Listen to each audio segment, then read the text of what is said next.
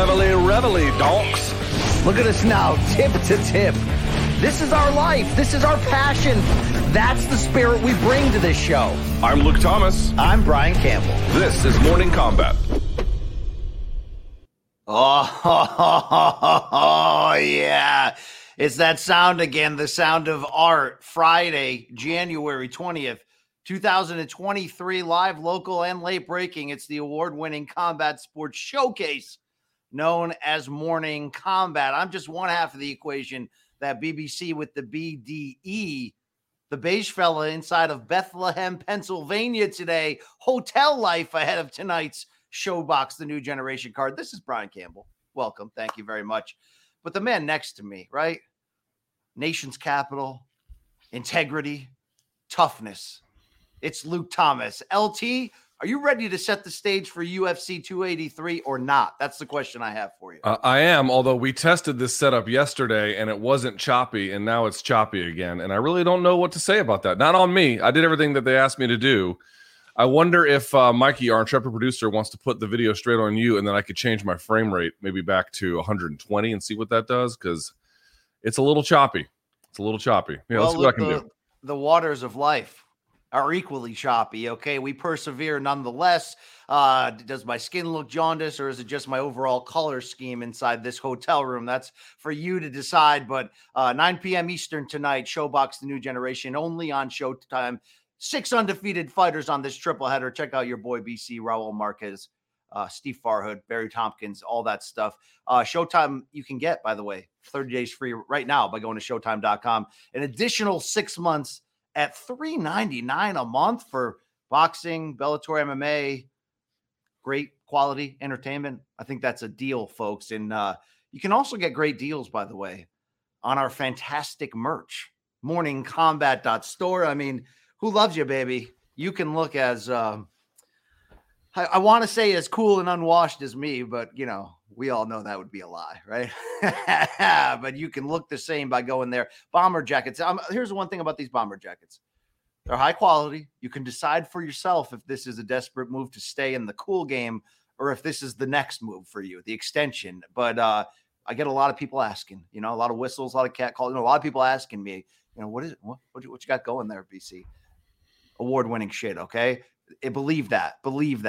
We're going to get Luke on here shortly, back on once he gets his technical difficulties broken down. But great show for you today. Obviously, UFC 283 is, down in Brazil about 24 hours or more from now.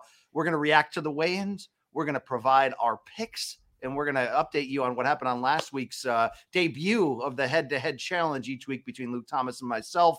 I took a shellacking in that one. Spoiler alert. We'll see how that plays this time and recap the latest news. Hey, a lot of fights being made in boxing and MMA, or the rumors of them, that are really tickling our fancies. We'll look back at John Jones's recent comments, Stipe Miocic, and so much more. But while I have Luke Thomas here next to me, my partner in crime, Luke, people have knocked on our doors for a while and said, BC and LT, I'm already going to do it. I'm already going to be there Wednesday, February 8th. King's Court, King's Place, London, right? The venue is King's Place to see your 90-minute live show. I've already got the tickets, the airfare, the hotel, told my boss to F off, all that good stuff, because we know your brand. We trust you. But you keep teasing that there's big names to come, the type of big names that are going to appear live on our show and sell that arena out. Luke, we are talking to a lot of different people around many different combat sports here, but I think today we can reveal the first domino to fall. I'd love to throw it over to you, Luke. MK in the UK now has a big name that's going to be right by our side on that stage come February 8th. We have 2 guests to announce. By the way, this is not necessarily all the guests, but we definitely have 2 guests to announce today. So on February 8th. We have 2? I thought we only had 1. Look at this, Luke. I thought we had 2. Let's verify that. Well, you know what? I'll announce the one that I know we can announce, and then I'll get to the second one if Mikey says we can get to it. So let's announce the big one, the one that we know is going to be there, that's fully signed, ready to go.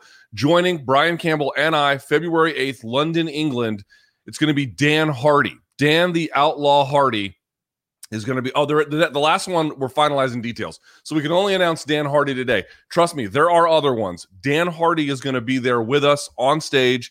He's going to join us for the show. We'll talk to him about what's next in his life. Obviously, he does some work still for BT Sport. He might try to get a boxing match, which, of course, he was trying to get one with Diego Sanchez, and it fell through, blah, blah, blah.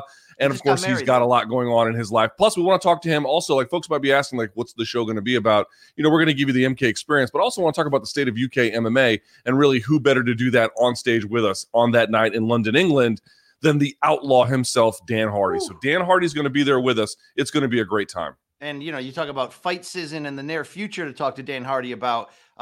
There's a big one coming to London, a big UFC pay-per-view card coming to London. So there's going to be a lot to talk about in the overall news cycle. And look, you know, this outlaw Dan Hardy once wore a damn mohawk to the UFC octagon for a title fight. I mean, this guy pulls no punches. I'm excited. I'm excited to break bread with him, Luke. And that's just the beginning of some big names that not only will be at our live show, we've got additional big names that we're going to be shooting some very fun content with. We're going to make this UK experience special. So hit that QR code in the corner there. Get your tickets to the live show. One and only. You know, we're not like the Rolling Stones here announcing our final tour every year. But, we, you know, for all we know, Luke, this is the only time I'm going to go over there with my brethren. Try to unite those two islands together under the spirit of honest, old, washed, crankety men. And I couldn't be happier. Let's do this thing. And I got to say, you know, we got an update on the ticket sales. Guys, we're not doing a bit. It's not a bit. There's not a ton left. There are some. There are definitely some. But if you're going to go, you got to get them. You got to get them. Like there's a decent chance. I mean, I can't, you know, one never knows. There's a decent chance these sell out or get pretty close to a sellout. So if you want to go see BC, me, Dan Hardy, you want to talk to us, you want to watch the show. And by the way, I think there's a lot else, other things going on that whole festival. You can go check out the whole festival just beyond us. You got to get the tickets. You got to go right now. This is it. Yeah. This is there. If you wait another week or two, I honestly don't know what's really going to happen. So especially Luke, get your tickets. I don't want to tease things that won't happen, but you know, Dan Hardy's a big name. We're talking to some very big names as well. So, you might want to get them now. So because when we announce some of these names, if we can get them, it may not be there then. But shout out to the Sports Podcast Group who named us the best sports podcast of 2022. Put us up on billboards. Now we are headlining their inaugural Pod Live festival. Can't wait for it. So there you go, right there. Luke, any other details you want to talk about as we head into today's vibrant, loaded Friday show to set the stage for the weekend to come? No, there is UFC 283 tomorrow. And of course, BC is going to be on Showbox tonight. But I just want to remind everyone, just as a sort of a standard reminder, we will have a post-fight show tomorrow right here at youtube.com/Morning Combat for UFC 283. So results, analysis, your questions, the whole 9 yards. Be here tomorrow night for the post-fight show reaction for UFC 283. Shout out to our captain, Mikey Moormile, on the ones and twos today as we get ready to launch the ship. Luke, I would be remiss if I didn't, share the old RIP for those who've been gone in a past recent memory. Jeff Beck, Luke, guitar god, and now David Crosby. From my music. David Crosby died yesterday. Yeah, 81 years old. For my musical listening ship, especially right now in the 70s vinyl renaissance I'm going through. These hit hard, Luke. These hit very hard. I don't know if either name rings true to you, but there's been a few rough passings in the last couple of weeks of some of these people we loved near and dear. So, so I'm trying to figure out so they see this blur that happens when I move, this like chippiness. This is my Mac. It doesn't happen on my PC, and I'm curious to see. BC, can you hold the show for like a couple of minutes so I can switch everything over to my PC? Vamping is the only skill, Luke, that I ultimately bring to the table. I did, by the way, I did rewatch the great David Crosby documentary last night called "Remember My Name" by Cameron Crowe, which I think was Luke, go away. I got this. All right. Which was one of the most honest rock documentaries ever done, from the standpoint of here's David Crosby, here's his impact on music, and here's all the mistakes he made, and here's the detailed reasons why and the great regret he has. But, that renaissance he had at the end of his career was certainly special. And another legend gone. And, I could go lengths on both guys, but tough to see right there. Apparently they found Carol Baskin's husband a year ago and no one was talking about it. And now that story's getting passed around. I don't think they actually found him, though. I think Carol claims that she talked to the FBI, and they say he's been on the run in Costa Rica for a long time. So maybe she didn't kill him. I don't know. That's up for your interpretation at the end of the day there. But RIP to two great Rock legends there. I'll be playing a lot of we recorded with Chuck Mindenhall on Wednesday in Jersey City, and just it felt so good to get the A team back together, the current eight, maybe the best eight, maybe the best team, not 92 dream team, but maybe the best team that this combat sports journalism game has seen. I couldn't, I've kind of felt a little CSN vibe, right? Kind of felt like, that this super group, so shout out to the MK, shout out to the great Chuck Mindenhall. You'll be seeing some great content to come. Luke and I also, we rolled up those sleeves and went deep on a resume review. That's a big one that I think you're going to love and enjoy, especially now that this resume review curse has been dead and long and buried there. But final plug to check me out tonight on 9 p.m. Eastern on Showbox. And I'm in Bethlehem, Pennsylvania, which I've never been here before outside of just passing through on the highway on the way to Florida. But, this is the home of one of our great producers, the birthplace of Corey Manici. So shout out to Manici.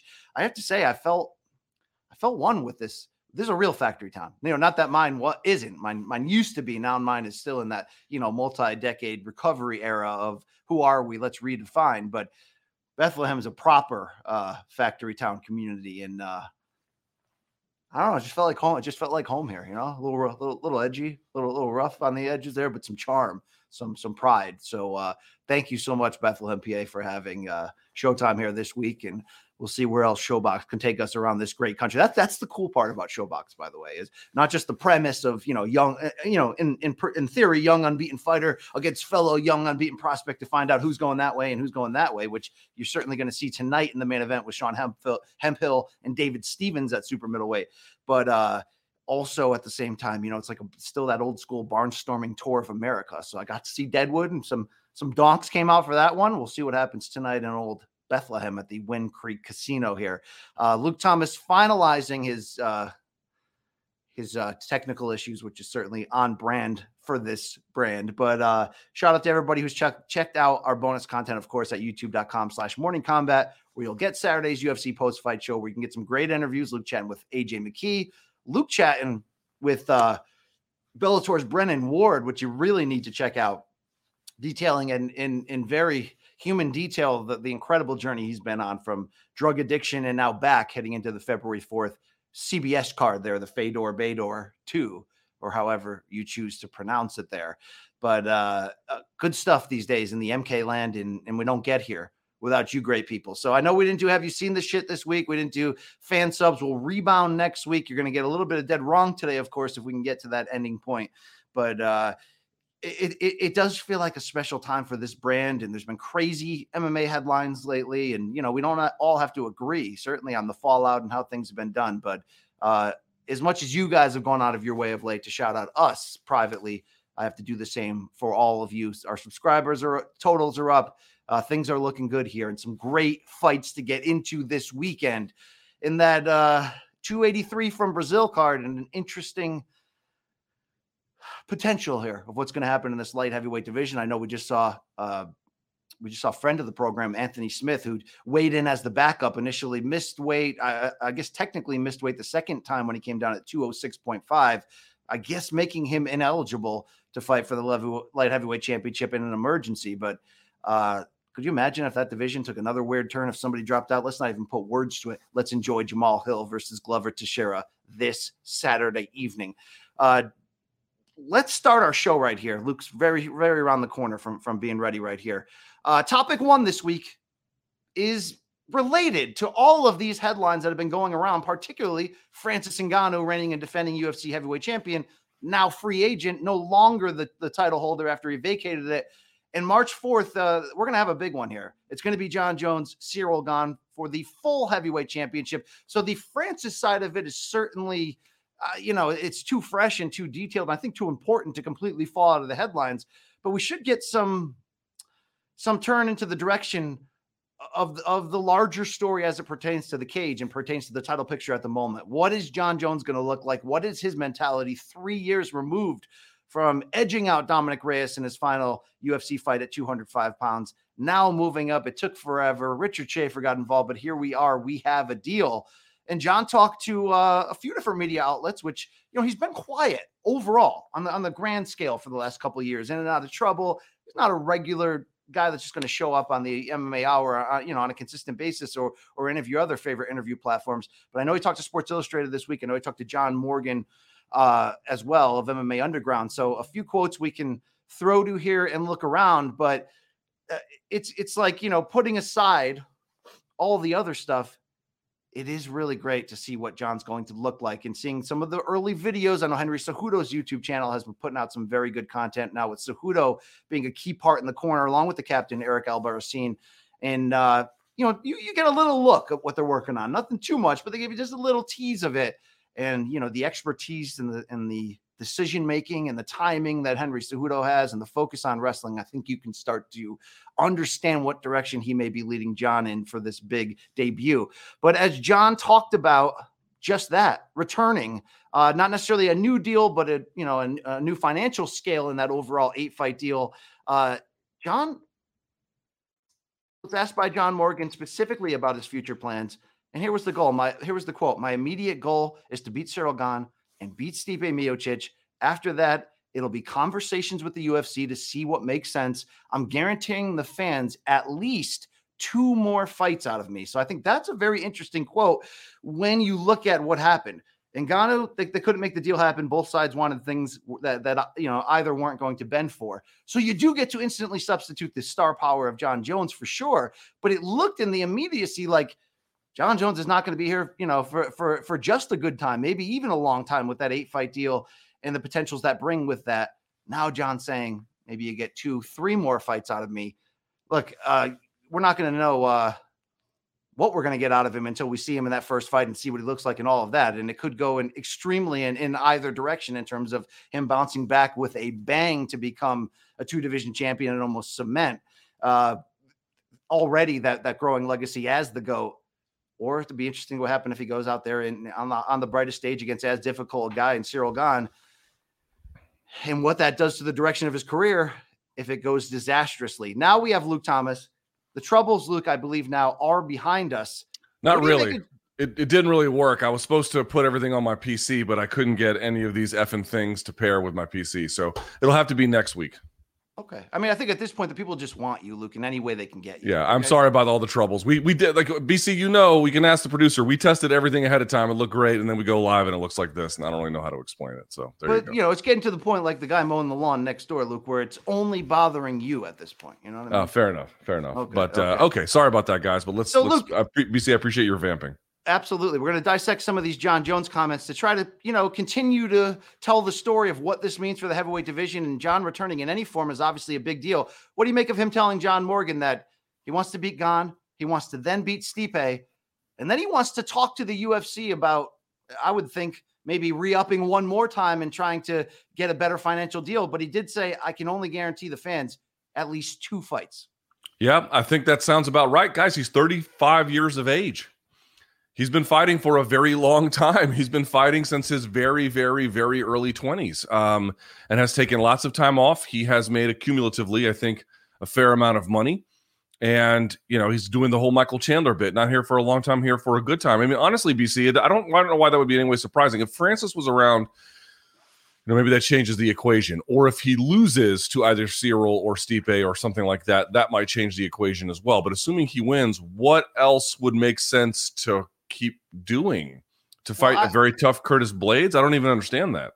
I was surprised by that, Luke. I didn't, unless things go absolutely disastrously. Let's say he just, let's say Gane even stops him and it's just like an absolute disaster. Then he would mount another comeback, and let's say that is a disaster. Look, that's an idea of, okay, it could be done right there.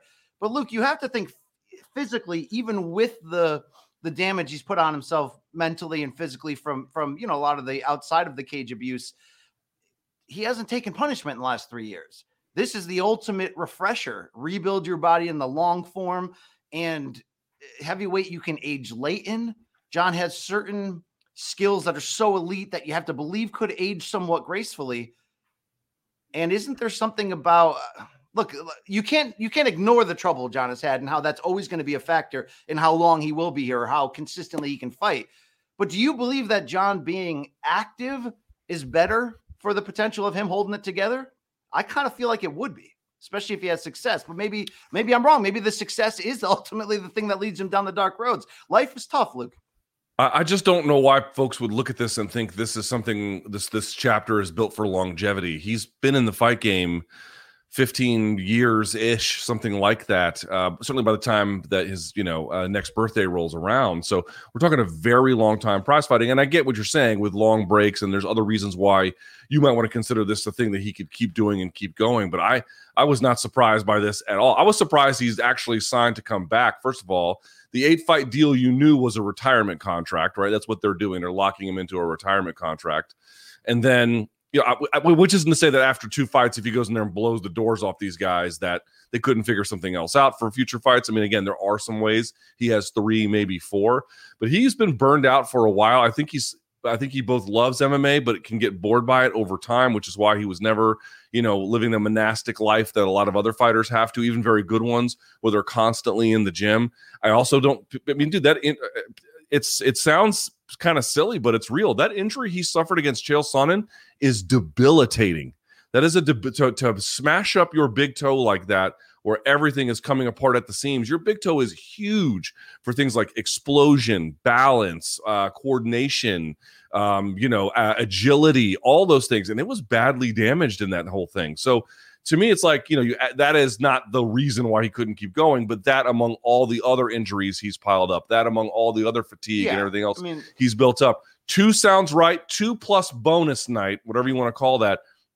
That actually sounds about one of the smartest things he's ever said, to be honest with you. I bet the under on that. I just feel like you take 3 years to rebuild your body, and he does still, in a larger sense, have some certain things to prove. And if he loses, BC, there's no question it's more than 2. But if he wins, and he wins them both relatively easily, I'm of the exact opposite belief, but we'll see how it plays out, Luke. Talking to Sports Illustrated, though, he was asked about Francis's decision, and I think here's what's really interesting, Luke, is, right now it's a fertile time for UFC headlines, and a lot of them being negative. And I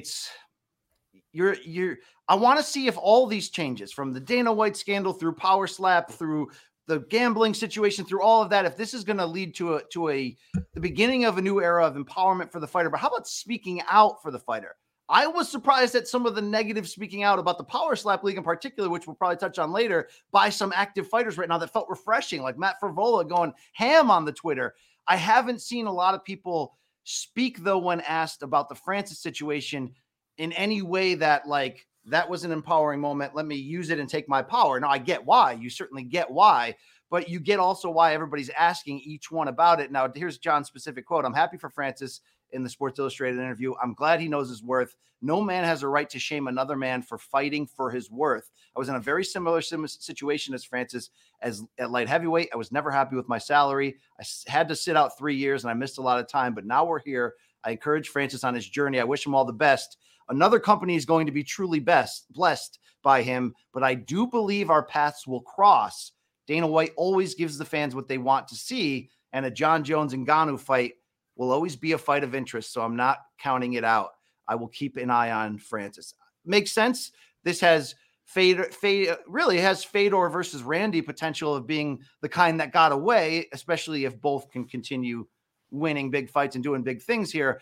But Luke, do you think we'll see anybody follow up on the Francis situation by speaking out more than just saying, "Hey, man, he's got to do what he's got to do," and I commend him? No, the fighters there's 2 problems with the fighters. They're either have Stockholm syndrome or they're deathly afraid. It's kind of funny, right? Like the fighters, when people are like, "Oh, they're afraid of their opponents," 99% of the time, that's not true. It's not true. I mean, it can happen on occasion, but it's very, very rare. But they are terrified of the UFC. They're terrified of rocking the boat. They're terrified of being part of a movement where they're seen as malcontents. Someone asked me on my live chat yesterday, BC, like, should Francis have made the negotiations public to then get the fighters on his side? And I'm like, bro, the fighters would have abandoned him on the side of the road if he had tried that. Like, no, like that's a terrible idea. That wouldn't have worked at all. So no, I'm not surprised. I mean, the fighters are, they're incredible athletes. They are incredible technicians. They do the job of something that is just, remarkable to watch.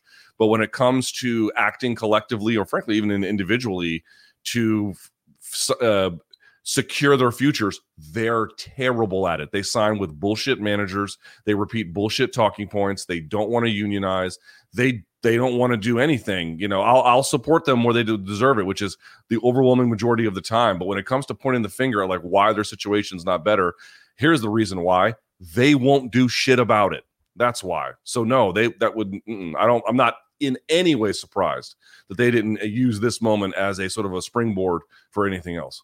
All right, spinning it back on Jones.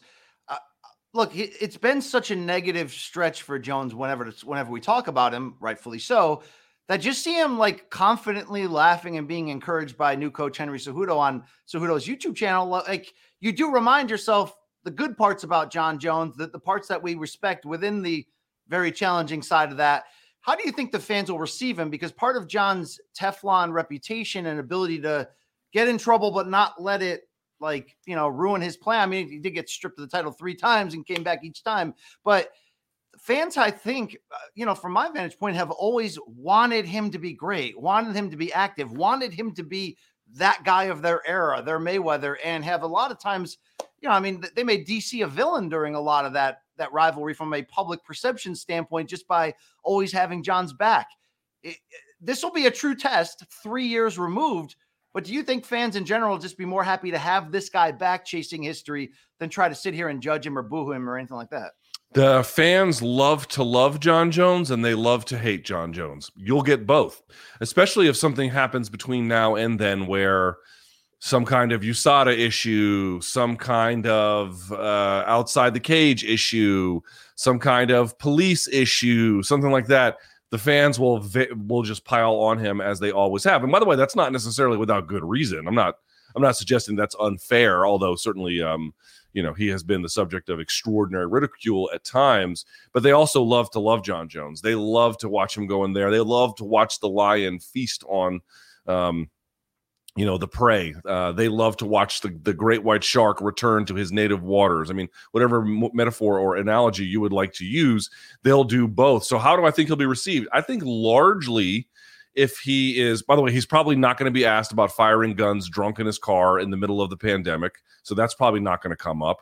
He's probably not going to be asked about the incident in Las Vegas, or in all likelihood he won't be. And I think in large part, he'll shelter himself from that. He won't talk to people who would anyway bring that up, right? So I would be very surprised if he talks to Ariel, for example, though it's possible, certainly possible. But in any case, if those things aren't part of the news cycle, of the pre-fight discussion, and it's really just a question of Jon's greatness, the individual matchup, what does it mean for the heavyweight division, they will love him very, very dearly. They always have, they always will. And then when they want to hate him, they'll unload on that, but it never really undoes the love, so to speak.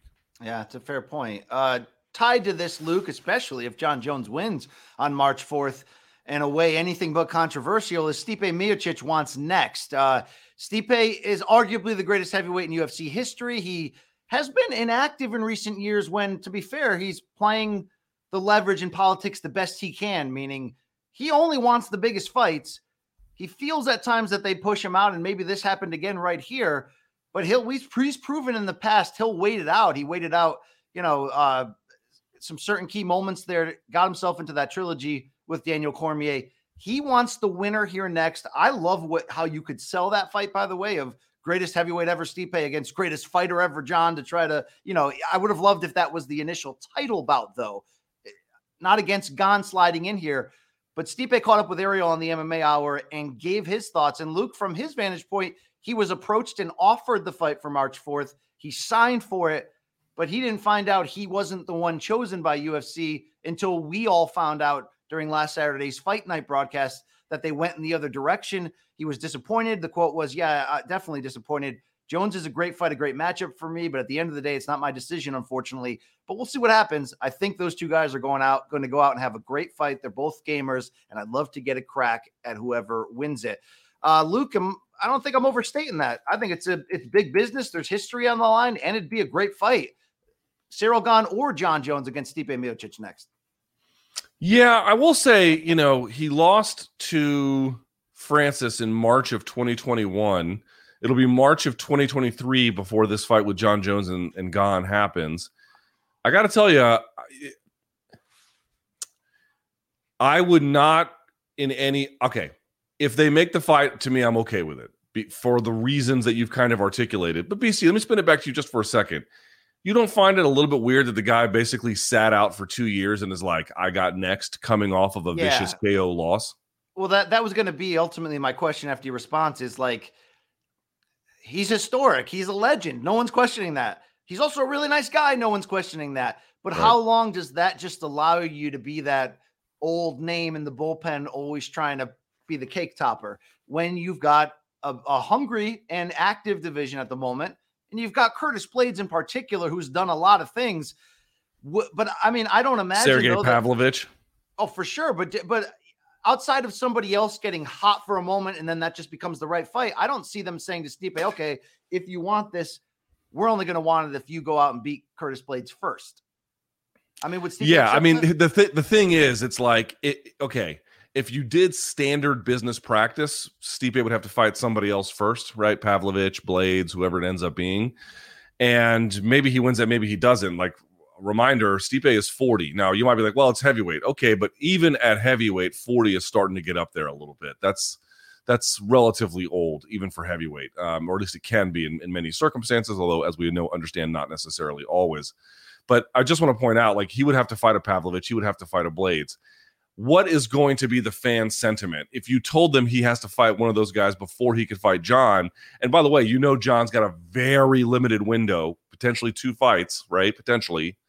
Then why would you get in the way of it? I understand it. So I think in the end, the right call probably is Stipe next for the reasons we're examining. However, this might be one of the very few times where we ever endorse someone sitting out for 2 years, very quietly, by the way, for 2 years, and then just getting a title shot right away. That you won't see this situation happen very often.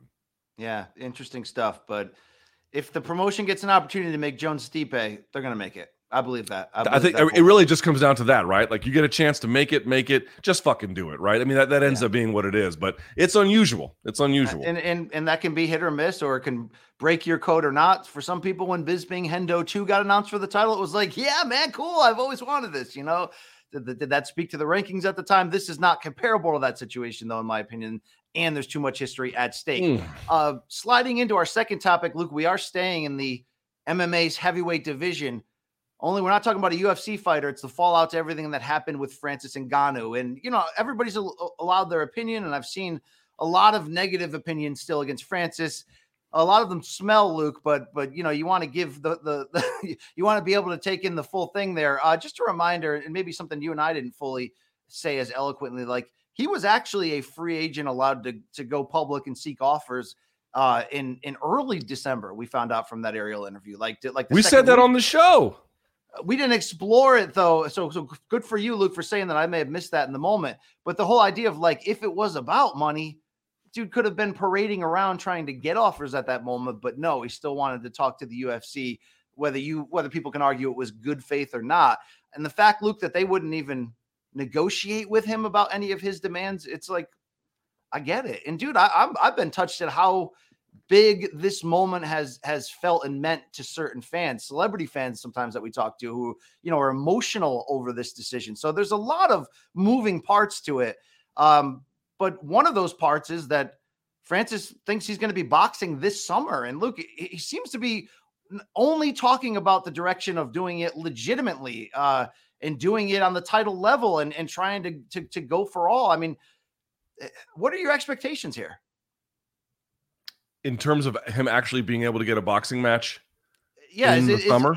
Because, you're going to get a lot of people saying this. He's an attraction in an odd way in the true sense in the boxing game. But do you think promoters are going to be willing to jump at him and do this? Yes, I think they're going to try. So let's back up a step. So currently, as it stands, Anthony Joshua does not have a fight booked. True or false? True. But people are expecting, based on his own words, to try to fight 3 times this year and to go after tough competition and doing. Okay. So. Yeah. I'm just sort of putting it out there. So Fury and Usyk, if that happens, when is that expected to happen? I would guess in the April area. I don't want to say March because I feel like if it was March, you'd have to be announcing it now and doing a very aggressive campaign. But okay, and then Wilder and Ruiz, we just haven't heard yet, but I'm expecting maybe second, third quarter, something like that. Maybe even earlier, Luke. Maybe even earlier. I haven't heard anything to give me confidence in that, but it's easy to make. Everybody wants it. I feel like you could see that, early mid-spring. Okay. So it does line up a couple of different ways where if you wanted to fight July or August, June seems a little aggressive, but July or August, That does seem possible, but again, we've sort of spoken about it. If Fury loses to Usyk, I would imagine he's going to want a rematch. I think he will beat Usyk, but one never knows, so that could complicate things. AJ, to your point, is kind of like changing everything up and really just wants tough fights, or seems to want tough fights anyway, which is commendable, but that would not necessarily put him in the Francis Ngannou sweepstakes. By the way, he already makes shit tons of money, so it's not like he needs one of those big fights to get a big check. And then with Wilder and Ruiz, now that's the fun one, because I do think those would be relatively easy to make. Okay, not with Ruiz, but assuming Wilder wins, which he probably should, I think. Andy's a better boxer, but, Wilder has just nuclear power in his right hand, and that seems to be enough of a difference maker. So I think that there's a couple ways that could go, but listen, man, it's funny. You know what documentary we were talking about? I think you and I were talking about the other day when Bush had to follow Korn at the 99 Woodstock event. Do you remember this? And we were both like amazed that, Bush was able to like go out and do that. Because if you see the documentary, like Korn completely destroyed the place. I mean, they had the crowd in the palm of their hand. And then Bush, with Glycerine is supposed to come on after that. And they're like, what the fuck are we going to do? They even had Gavin Rossdale being like, how the hell am I supposed to follow that? But they did. And they made it work. But his analogy was, it's like, you ever been on a cruise ship or on the boat at sea? The ocean is dark and it is vast and it is almost to an extent quiet as well.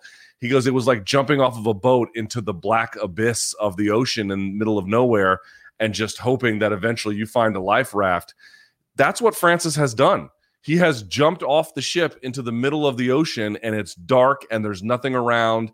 And he is just hoping that things kind of line up for him. Now, he can make his own luck in certain ways. I suspect if Fury and Usyk fight, you are going to see Francis front row at that thing.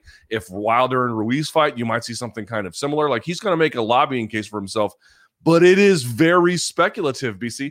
You're asking what the chances are at this stage. It's impossible to know. I'd say probably 50-50 is our best guess, but he has wandered into the abyss, and only God knows what will happen next. I think his best case, timing-wise, and trying to align himself with one of those big names is if the Fury-Usyk fight can happen as soon as possible, and if Fury can win without any need for a rematch, what else are you going to ask for Fury at that point? Yeah, if you want to do something, fun and crazy and crossover, go do it. No one's going to be pushing you, aggressively in any direction. Plus, Anthony Joshua, which I would believe is Fury's next big, true super fight, separate from any Francis experiment. We need time for Anthony to get better. But in talking to Ariel, Francis did say he would prefer Fury and Joshua first on the same level in terms of who we would, if he had to choose. Wilder is sort of in that next level below in terms of someone he's interested in.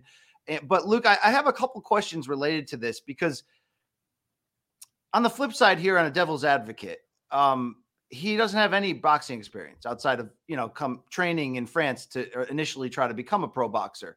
So even when Floyd Mayweather fought Conor McGregor, which had an exhibition feel, but was a real 154-pound fight that counted on Floyd's unbeaten record, which I think by making it a real fight, it made it even more exciting from the idea of like, could Conor be the one that lands the first, hands him the first L? But there was a lot of debate about, is it safe commission-wise, which doesn't always tend to be a problem to get through at the end of the day for promoters whenever there is a promotion, an issue with the commission. But commission-wise, was that even safe and smart for somebody with no experience? When we're talking about heavyweight and the heavyweight title, there is, of course, that one reference of Pete Rademacher back he was a 1956 Olympic gold medalist, and he fought for the world heavyweight title in 1957 in his pro debut against Floyd Patterson and lost. But you can certainly see the allure and the gimmick there. Rademacher was almost doing like a Lomachenko, but even more dare to be great. And it didn't work out, but it was a spectacle. And the dude was an Olympic gold medalist at heavyweight. Makes sense. While Fury and talk about a fight with Ngannou sometimes centers around mixed rules and MMA gloves, Ngannou said he would rather do it the real way for the title, pure boxing. Do you think boxing would have an issue of taking an MMA fighter with zero experience and not just putting him in a fight against, arguably the best in the sport and certainly in that division and Fury, but look for the full championship, for the undisputed championship, if that's the way the timeline falls out? Is that fair to this game? Is that legal? Dog, you and I both know what's going to happen here. One of two things. Number one, they'll put it in Nevada, and Nevada will do what they did for Mayweather McGregor, where they're like, well, look at his status as an MMA fighter. And, listen, if any heavyweight has status, it's Francis. He's the number one fucking guy, right? In terms of everyone he's faced except Derek Lewis, he's beaten them in the UFC. Right, so just sort of keep that in mind. And of course, if he fought Derek Lewis at this point, I would like Francis's chances to win. I think you probably would as well. So just keep that in mind. He's the number one guy. They're going to say he's the number one heavyweight in MMA. They may whether they'll do 12 rounds or not, I don't know, but so probably. But they'll either get a commission to sign on to it or something like that. That's the first thing that's going to happen. If that doesn't happen, a la Margarito not being able to get sanctioned in New York, they'll just commission shop. They'll just move it to a place that will regulate it. This is not a stumbling block. They'll either go to a place of renown, a place of prestige, and either beg them to do it and find some kind of way to get it done, or if they reject it, they'll just go to Texas or Florida or Saudi Arabia or whatever. That's not going to hold this. Of all the things that could hold this fight up, that's not one of them. Well, I don't think it ultimately will, and I wouldn't fear for him, in a health sense outside of the regular fears that you have in a fight like, in a combat sports event. But it is interesting just to play that devil's advocate and make sure, would this be accepted by the sport? I think ultimately it would be, and it would be interesting based on how you could potentially sell it there. But my final question on this in the Ngannou boxing direction, Luke, is if he can't get any of those big names we talked about, do you think it's smart to take any boxing fight? And I know, like you mentioned Derek Chisora's name in the past as the idea of like a guy who's absolutely legit, but is older. Is that sort of the perfect thing? I mean, it is a gamble for Ngannou, whereas I don't think Ngannou's just doing this for the money or the freak show element or the leverage that he has in trying to create this. Like, I really think it's scratching an itch. It's part of his life of always having big goals. I mean, there was a very inspirational part of his speech to Ariel about, every time he climbs a mountain, it's the bottom of the next mountain. And like, that's why in a very romanticized sense, you almost want to cheer for him to try to do something absolutely insane, like with no experience, just crossing over and fighting the heavyweight boxing champion of the world. But do you think it's a risk to fight anybody else but the most elite, biggest fight he can make opponent? I mean, how much do you actually believe his intention is to do this on a long-term, on any form of a long-term level beyond one fight? Zero, maybe two. Like, okay, so let's say he fights Tyson Fury or Wilder, right? Something like that. And, Lady Luck is on his side. He lands one of his big punches and he knocks him out. And this is all very surprising. He would do it again for one of those. He might even do it a third time. Like, let's say he fought Wilder once and then won, fought Wilder twice and then loses, whatever that may be. First of all, they could do a trilogy at that point. But at that point, he is building off of a bit of a capital he has built, right? Positive capital. Okay. He's going to spend that positive capital trying to get the biggest name possible. Yeah. And if that leads to other subsequent bouts where he could also either gain more capital to spend, right? Like he did well enough against Wilder that Fury wants some, or vice versa. Yes, you might see it. But why would you spend that capital on Chisora or Dillian White or Povetkin or, and any name that's kind of out there in the heavyweight division that A, won't sell a ton, B, is frankly dangerous, to varying degrees, and that if that goes in any way wrong, it blows up the possibility of getting one. Like, the worst thing you can do in combat sports is make fights that don't necessarily need to happen that interfere with the ones that do. That's what he would be doing. It makes zero sense at all, unless he got $100 million for one of those by some suitor or something, which is extremely unlikely as well. The goal is Wilder, Fury, Joshua, period. Any of those names, great. Anything other than that, you're in trouble.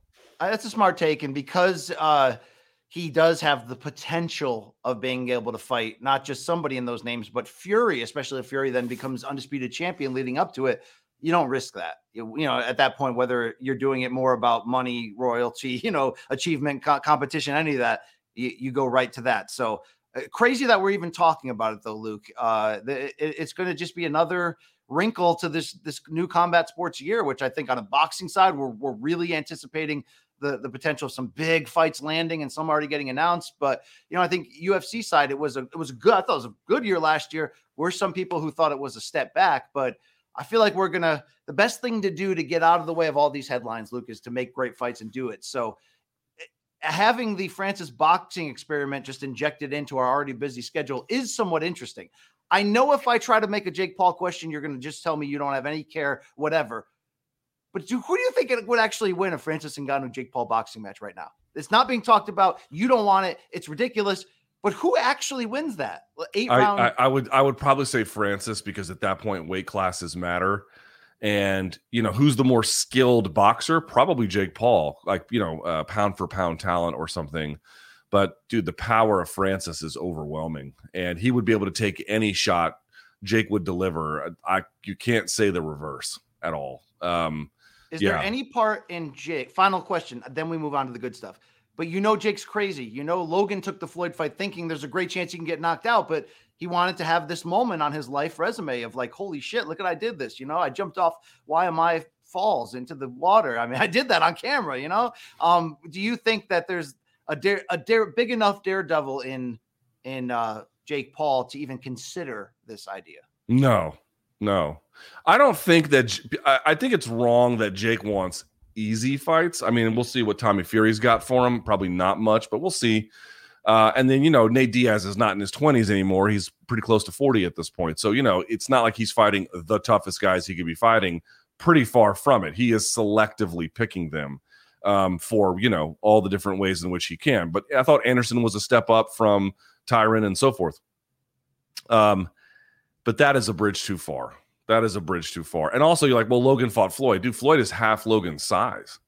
You know what I mean? Like, part of the reason that was sanctioned was, one, it was an exhibition, and two, is like the guy who was much bigger was far worse as a boxer. That was sort of the reason there. And even then you saw Floyd stealing on him constantly and couldn't put him away. That was really sort of somewhat surprising, if I can be honest with you. I don't think Jake wants to do that. It's not strategic. It's not smart. He could get fucking hurt. Don't do that. Appreciate you. Right? No, you disagree? Yeah, I don't think it's worth it in the grand gamble. If because I know you have brought up Jake Paul, Mike Tyson. I do think that might be a little bit different. Say. I mean, look, there is a morbid element of Jake Paul versus Mike Tyson, but the guy's also in his 50s, so that does. Yes, he's in his 50s. He's not the top dominant force. He would still box, I think, Jake's ears off. Even then, I still wouldn't like Jake's chances. But that is such a once in a lifetime dream matchup. If you're Jake, if you're not saying for the customer per se, but certainly for Jake. And again, I do think there would be a customer base for it. I can kind of squint and understand that. But Francis just seems like you get all of the danger, some of the financial reward, but not on par with what you would get with Mike. And yeah, no. Luke, topic number 3 takes us to recent fight announcements. We want to be able to react to these properly. We had already mentioned on Wednesday's show that Amanda Nunes, Irene Aldana. Not official, but reported by Rafael Marinho for UFC 285. Holy crap, is that card coming together potentially with a bang? Also on that card, Valentina Shevchenko defending the flyweight title against Alexa Grasso, which we mentioned. Bo Nickel getting his long-awaited UFC debut under order. Not that long-awaited, considering he just won twice on the Contender Series, but it had gotten pushed back against Jamie Pickett. So, Luke, UFC 285 is really starting to come together here. It certainly is. First of all, we didn't really talk about it in our predictions. We should have had more of a discussion about like what kind of year 2023 is going to be for Bo Nickel, who just looks to be, a once in a generation kind of prospect. I just want to point that out. As you mentioned before, Amanda Nunes versus Irene Aldana. Amanda Nunes, certainly accomplished much more than Aldana, but Aldana's a good boxer. She's on a decent win streak. Like, I like that matchup. Go after it. I think exactly.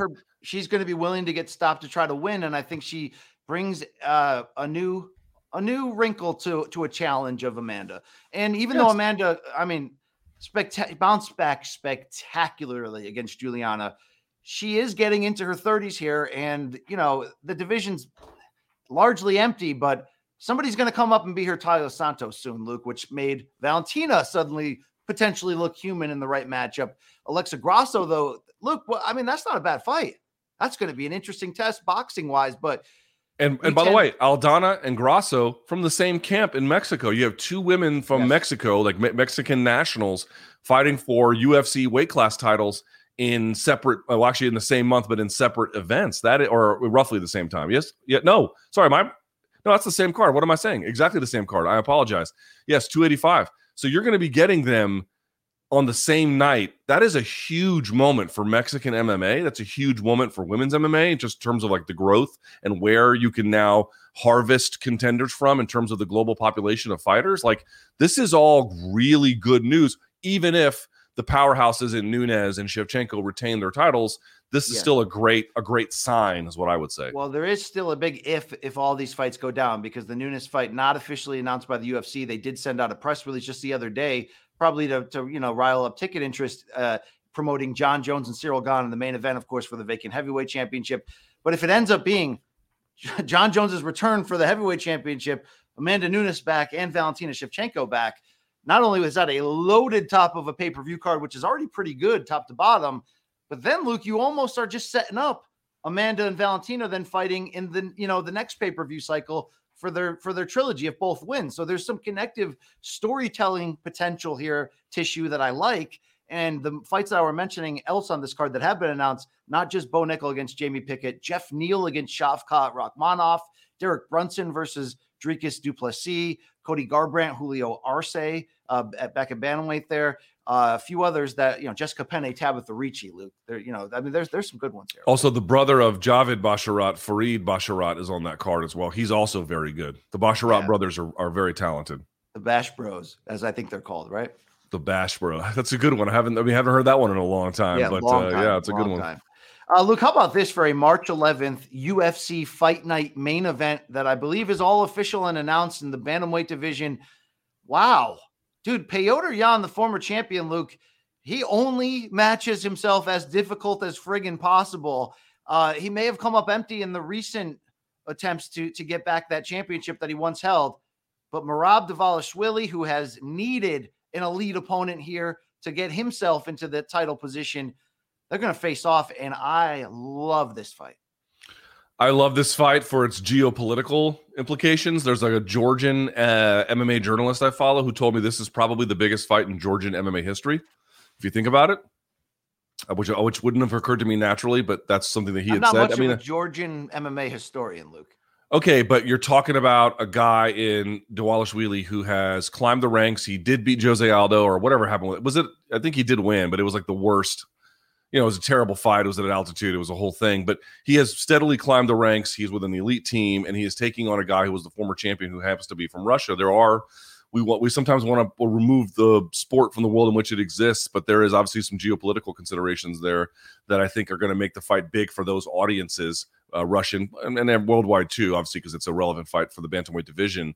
But it's a huge contest. Yan has had to deal with Sterling. Yan has had to deal with O'Malley. Very different kinds of guys. Dvalishvili is not really the O'Malley type. He's a little bit more Sterling. They do train together, but even then, he's not the same positional control guy like Sterling to me is the grappling equivalent of a boxing slickster. You know what I mean, BC? Right? He's just real smooth, real clever, real fundamental, especially with his back takes and back control. That's not Dvalishvili, but what does he have that like no one I've ever even seen maybe has? He has a motor that is out of control. His cardiovascular conditioning, and this is true of a lot of fighters, but they're not even as true as he makes it, is an absolute weapon. He can go as long and as hard as he needs to. That's pause on that one, by the way.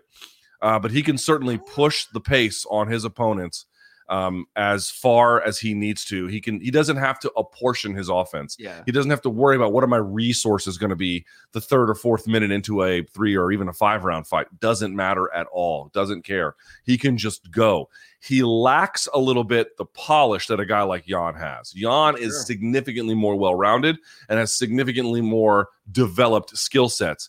But against that motor, BC, it almost cancels out everything. And for Yan to be as frustrated as he's been and yet to accept a fight like this is interesting, man. Really interesting. Dvalishvili is a guy you could lose rounds against by just being unable to get your game going, right? I mean, look at the Aldo fight as a great example of that, right? Just by virtue of how much he does and how quickly he does it and how aggressively he can do it without concern for the cardiovascular implications, it just runs. It's like the wave that just runs over the shore of the beach. It doesn't matter what kind of beautiful sandcastle you have built. The wave will smooth it all out no matter what. So, man, this is a really tough test. But I will say this. If Jan can get past him, he reasserts himself at the top of that division, I think, with authority. By contrast, if the Wallace Wheelie wins, that is, you could say the Aldo win is the best win. I would disagree. I would think if he beats Jan, that would be the best win in his career. And when I say best win, I don't mean like it looked the best. I mean just the best name on the resume. Sure. But if he beats Jan, to me, that would be the best name on the resume by a million miles. Now he's a title contender. And then, BC, if Sterling is still the champion, then you have some interesting questions that begin to get asked after that point. Now, out of anyone who's been in this spot where their teammate is the champion, and we've seen different reactions, and what a friend you have in Daniel Cormier, right? Who will go to another division altogether, and who knows if Aljo will hold on to the belt, let alone not just move up anyway, because he's talked about it a lot.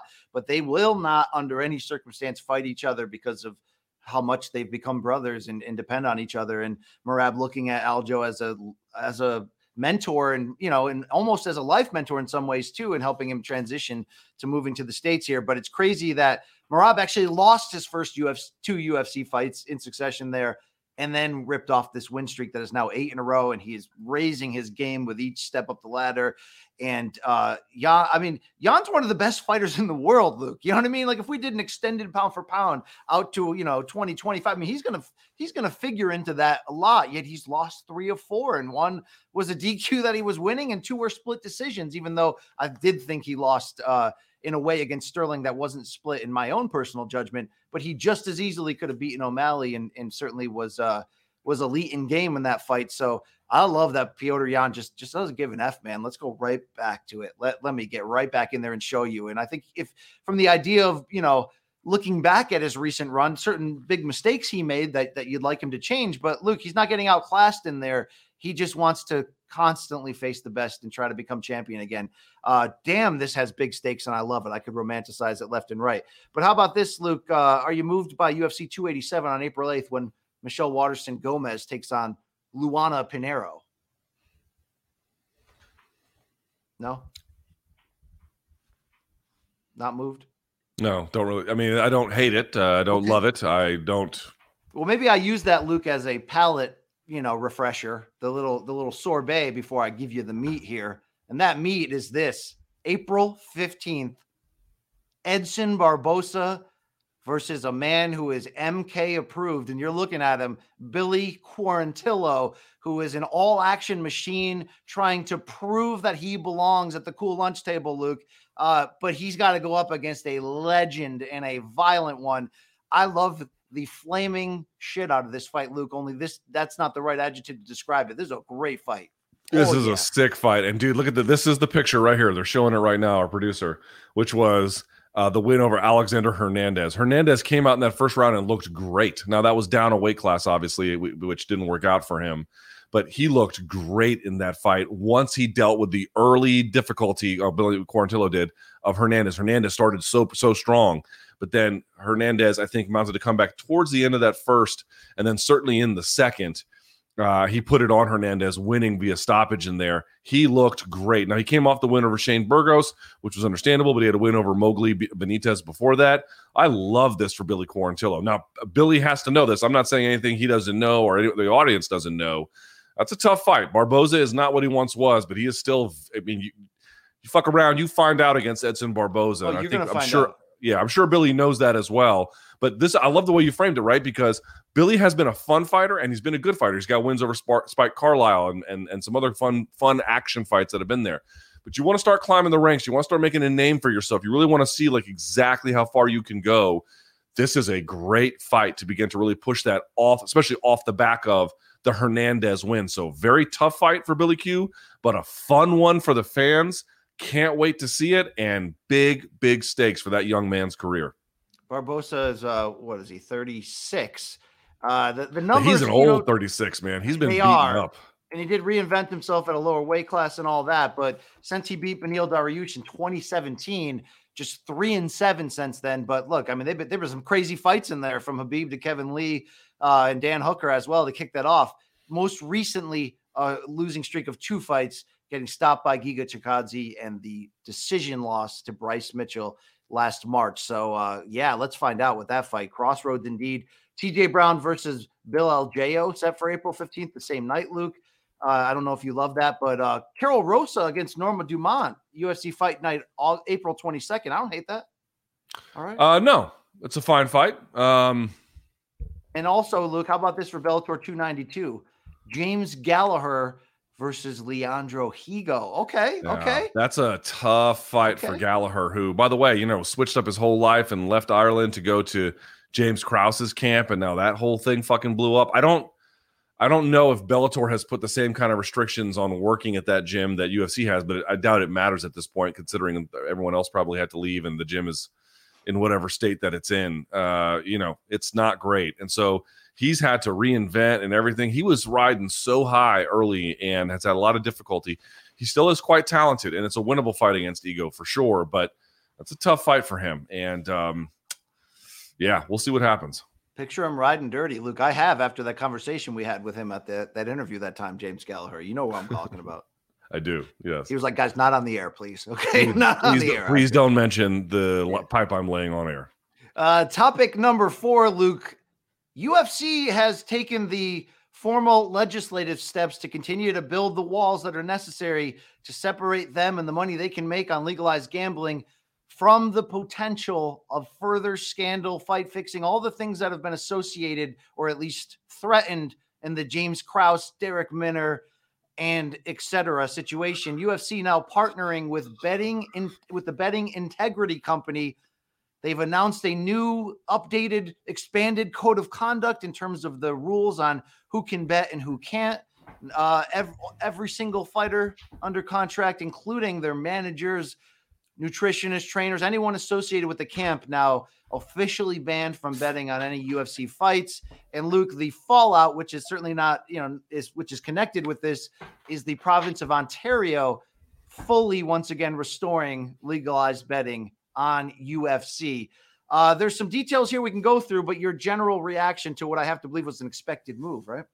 I think in general, I mean, this, listen, again, I had someone ask me, hey, if the UFC wanted some good press, could they really just do a better job of in this climate where, Dana White's issues and then this James Krause issue and everything else that's going on?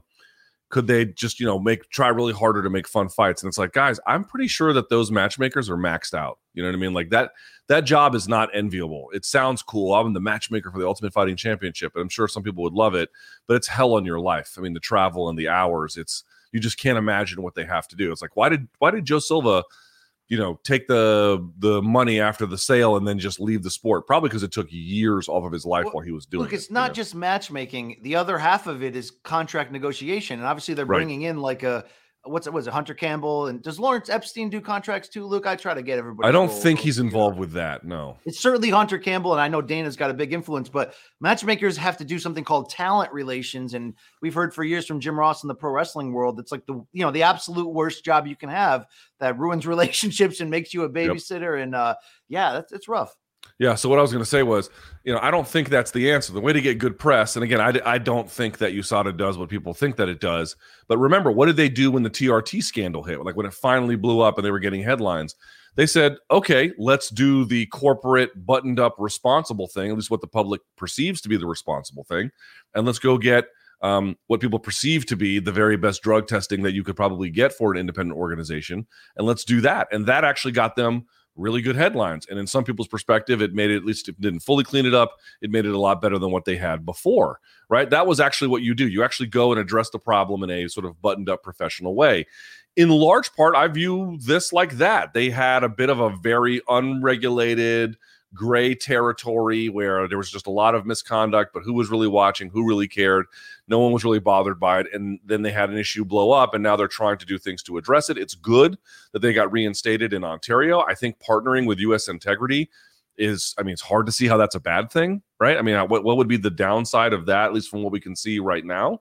So all that seems quite good and quite fine. The only part that comes back to me on this, BC, and I've actually contacted a couple of lawyers about this, and they didn't really have a good answer for me either, which is it is very much not clear to me by what regulatory mechanism they can actually enforce that code of conduct in the following provision, namely that let's say one of the cornermen for one of the fighters sees something at God knows what kind of an event or whatever that gives him a bit of an inside track. He uses that to bet on something and it's suspicious or whatever. Like, how would they even identify something like that? How would they enforce it? And then the penalty for something like that would be that you would penalize the fighter. What if the fighter was totally unaware of it? That seems to me like something that has really not been fully explored at all. And that, by the way, doesn't even get to the situation of how do you enforce it from a logistical perspective. How do you enforce that from a legal perspective? By what legal mechanism do they have to penalize fighters for the conduct of people they have no control over who might do something without any of their knowledge? That seems to me plainly absurd, and I don't even know if that's legal. So the fighters are not, if past is prologue, they're not going to do a fucking thing about it. But I just want to point out, when we get to this conversation about employee versus independent contractor, what plumber do you know is exclusive to a single employment entity? Yes.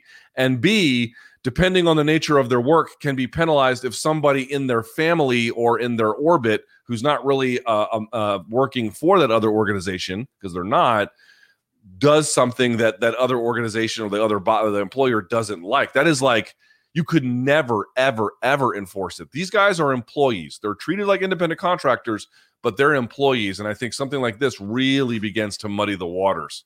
Even if, by the way, I want to be clear, BC, last thing. Well, you have to do it, though. You have to do it. Right. But this is the thing. I'm so glad you said it. It's not an unwise rule, right? It's not a stupid rule. It's not a bad rule.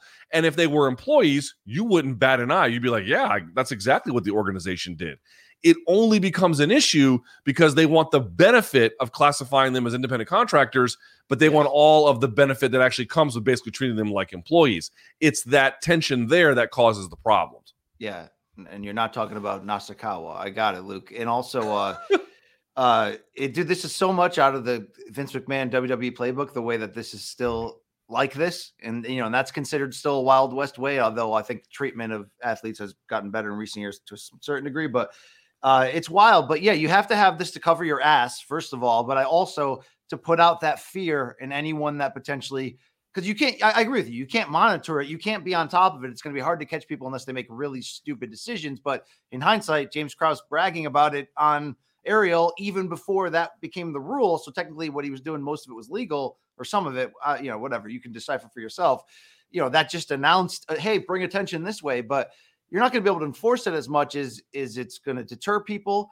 But Luke, if you're a fighter who feels like you are in a position where you're so burdened by the current pay structure and the rights you already have, and you were using that in as honest a way you could, meaning betting to offset your income, man, that's got to suck now. You know what I mean? First the Reebok deal, now this. It's just a continuation in that direction. But God, it has to be in there. You have to have these safeguards built in to protect yourself, because you lose that integrity, you lose a lot more than money.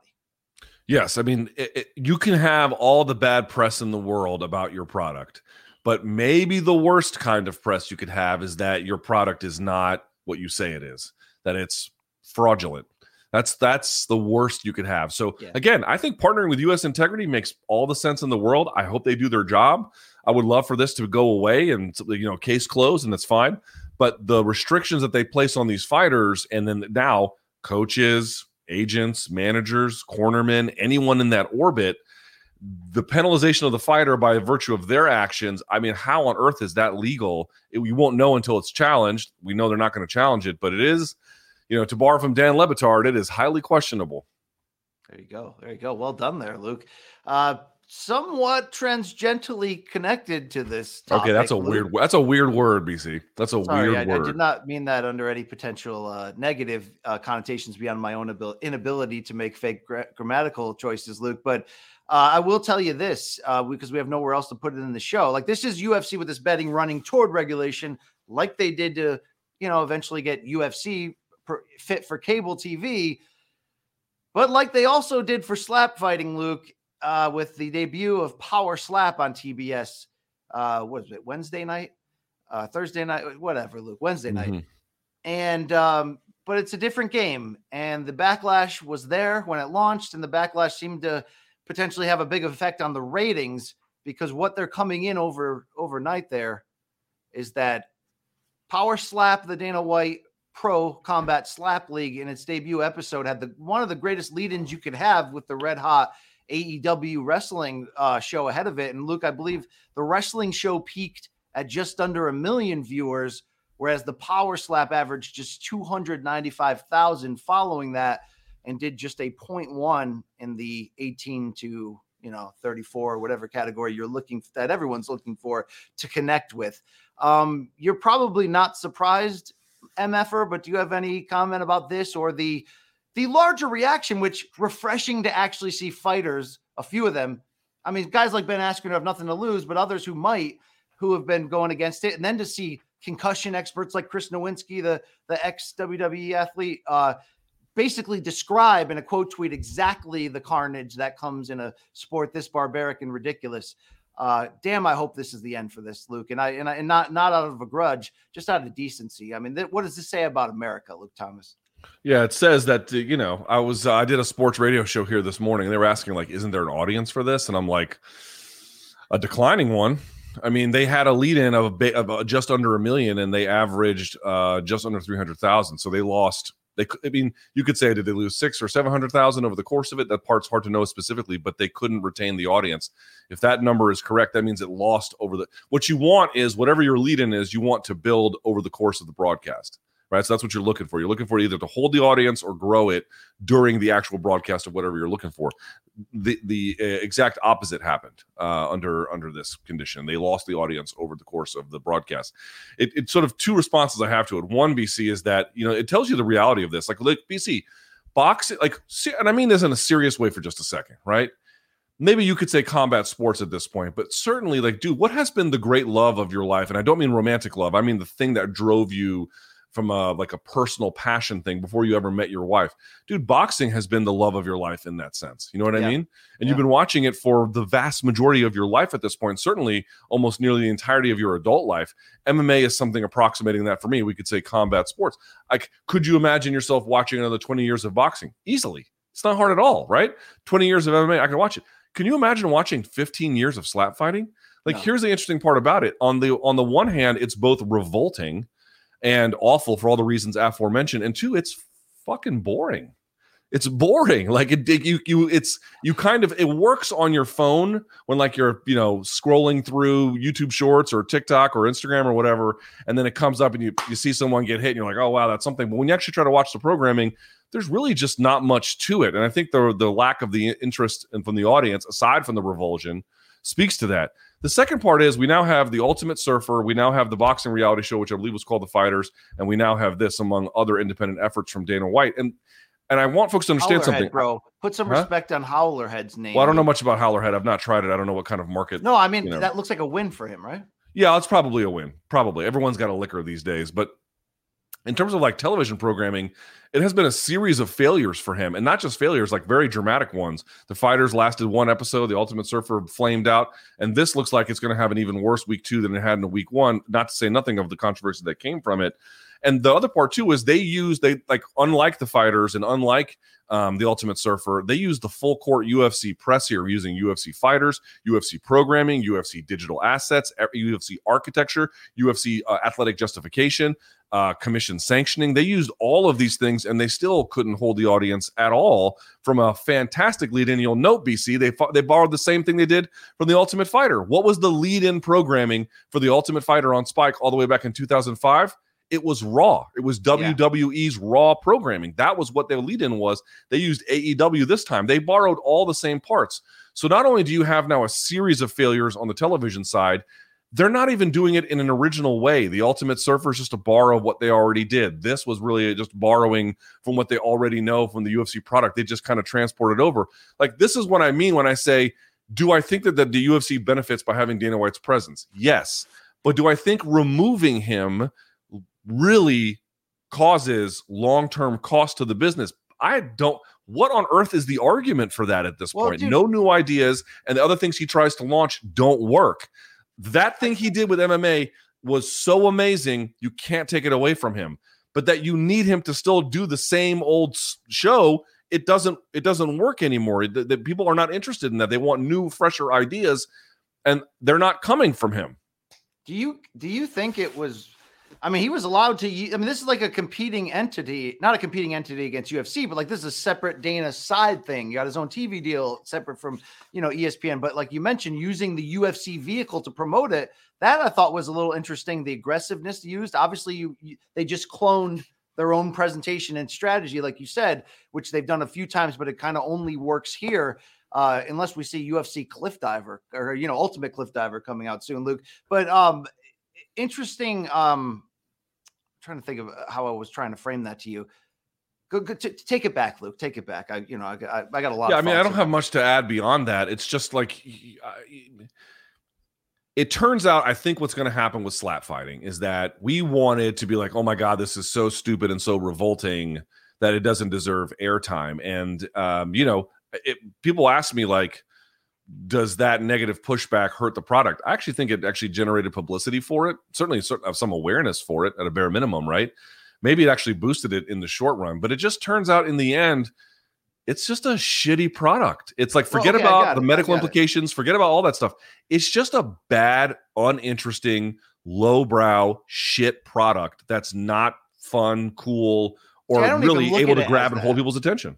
I don't even take that into factor. I'm looking at the health side because I didn't try to watch this. I don't want to watch it, but I saw the clips that were being tweeted out, especially Nowinski, who is doing such a great job, in his full-time job, Harvard graduate, in campaigning and discovering and exposing everything that trauma brings in head trauma. And obviously there's a difference between accepting boxing and mixed martial arts and the NFL and NHL and the head trauma that happens sometimes in fair fights. There's nothing fair about this, but if you don't know, if you didn't see it at all, you have a certain amount of time. I think it's 1 minute after, if you're dropped and you're obviously concussed, and people that were dropped, it was like, their body was shaking like a boxer that's been knocked out. Look, the rules are that you have 60 seconds to kind of revive yourself and get back up. And you could say, okay, that's no different than getting knocked down in boxing, right? And you have 10 seconds to get back up. I think the only comparison there is the 10 seconds. I mean, these guys are getting viciously concussed and then revived. You can't say much about boxing and the safety history and all that and the danger. You really can't, even though it's at least organized from a safety standpoint. But, if somebody, especially in this era, gets dropped and is visibly knocked out, even if they revive, referees are more often than not jumping in without a count. It's built into the structure of this that, if you can survive, being knocked out cold and get revived and do it again. I mean, it's obviously the worst message you could ever send if you're a fight promoter and the fight promoter. But why are we not mentioning the thing I forgot earlier? It came back to me. The Fertitta's involvement in here. When this was first announced, Luke, in the press release, it was Dana White and Lorenzo and Frank Fertitta like reuniting to launch something. Like I'm surprised at the success those brothers have had, and no one can be undefeated. You have to have failures, and UFC almost was one. Let's give them credit for getting through it. How did they look at this as like and not see the other side of it, the messaging, all that? I mean, it even survived because they're convinced. They're convinced they're geniuses, right? They're convinced of the surety of their own ideas. And I've spoken to Lorenzo. I mean, all of these guys, Dana, I don't think Dana has a very clear sense. He's a very legitimate fight fan. And I think that understanding of being a real fight fan gives him certain wisdom about what works and what doesn't inside the fight game itself. I do take that seriously. Again, his success is not accidental. None of their success is accidental. And the Fertittas as well. Like I've spoken to Lorenzo a couple times. He is a very, very bright guy. I've never spoken to Frank, but I'm sure he's something similar. It's not that these guys are dumb guys. I don't think so. But when you have major success like they've had, you've seen this in Silicon Valley, guys who are able to start certain projects that work really well, then they want to start subsequent ones, and they're all fucking disasters, and none of them work. Sometimes you get guys who can leverage as VC investors, subsequent projects, but you get a lot of them like they did this, then they can't do anything else. That's very, very common. And the reason why is because these guys, in general, not just the Fertittas or White, but like if we're talking, let's say Silicon Valley, they become convinced of the certainty of their own ideas, right? If you have one big hit that really works, especially when everyone else speaks out against it and they doesn't get it, you just know they're wrong. You've seen this before, right? That's what your mind is telling you. When in reality, the truth is, most people, especially the ones who are successful like that, don't have multiple successful projects in their life. It's just very, for anyone, for you, for me, it's just very difficult to do. BC, we should say it out loud. This is probably going to be our peak. I mean, I don't know, that maybe not, but like it wouldn't surprise me. Final album, Luke. This is not. Yeah, but I'm just saying, if it was, it wouldn't surprise you. Life comes for you fast, and so you get these guys in these executive roles. They just are convinced they know how to do things right, and no one else does, by virtue of the massive success that one big project really did for them. And again, you can't take away what they did with UFC. It was amazing how they resuscitated it and built it into what it is. But that doesn't mean they have competencies to go launch other things. It doesn't mean that at all. And the fact that these things are failing every time they try should tell you that. I just don't understand how somebody that successful could push through so much hypocrisy, even just from a business strategic sense. Like, this thing actually went to TV, this closely removed to a public slapping incident of the guy's name on it. Like, that withstanding, Luke, like, they used the UFC to launch this, but even in the UFC, which has to maintain a certain level of health standards to be absorbed by the mainstream, and they've done a great job of that. If you get knocked out and it's visible that you're knocked out, dude, you can't even in that sport get back up. They're going to stop that fight if they felt like you've been knocked out. That's built into like this slap fight. Like, I don't see how you can be, talking out of both sides of the mouth at the same time. It's not just hypocrisy. It's like, it's just showing of late that there's just a moral standard within this business that is just not there. And yeah, I don't know if I'm just too numb and used to it in boxing, but it's different though because of the way the structure is. But UFC of late, which is been one of the joys of my adult personal life, as you mentioned, along with boxing, it feels fucking grimy lately, and I'm getting kind of sick of it, because the product's great, the athletes for the most part are great, and they inspire me on a regular basis, and I love their life stories, which is a big part of my job. One of my favorite things is writing pre-fight, feature columns for CBS Sports ahead of a big pay-per-view, especially when you've interviewed somebody and you're framing what this moment means to their life, not just their career. Where we're going with this lately is just like, damn, it's not about politics. It's not about anything. It's about decency. It's like, what is that? Like, what happened? You already know that they're aggro dudes, but they built this thing and they, sanitized it enough and they gave it to us and we loved it. Yeah. I mean, also, I said this on the morning radio show I did this morning. It's like, oh, well, these guys don't take as much as boxers. First of all, we don't even know what the health effects are of just getting clubbed in the face with no defense over the course of a year or 5 years or 10 years under this rule set. Please spare me that this is safer. You have no fucking idea if that's true at all. In fact, I'm extremely skeptical of it, number one. Number two, BC, for all the issues in fighter pay, I'm going to guess in UFC, if you're good at this, you're going to make a lot more money than you are doing slap bullshit. Like, it's like you really expect me to believe that the people who are under scrutiny for underpaying fighters, which by the way still has done a little bit in that regard, is going to then like handsomely reward these people, and that they're also going to get proper medical care. Like, all of this is like they're just taking a playbook that they work with in one environment and then trying to use it in another. But to your point, doing it in a much more like nakedly questionable way, and then wondering why people aren't on board with it. It's a bad idea. It's bad execution. It should have never happened. And it looks like, because it's frankly boring, it probably won't last. That will be the final arbiter. It's just not good entertainment, at least in terms of what the vast majority of people seem to think. I don't know, dude. I mean, we're all adults at the end of the day, Luke. And even as a respectable, responsible adults, we make questionable decisions. It's human life. But there's just been some absolute bullshit lately that just, wow. All right. Moving on to the potential of actually some good news here. Topic 5. How about this? When we reported the news that was Naoya Inoue, the pound for pound king, the undisputed bantamweight champion, vacating all 4 titles to move up to 122, our end of the rainbow goal if he was still in the division, was to have Stephen Fulton Jr., the unbeaten pound for pound level unified champion at what are we calling this? Super bantamweight 122, junior featherweight, a fantastic division.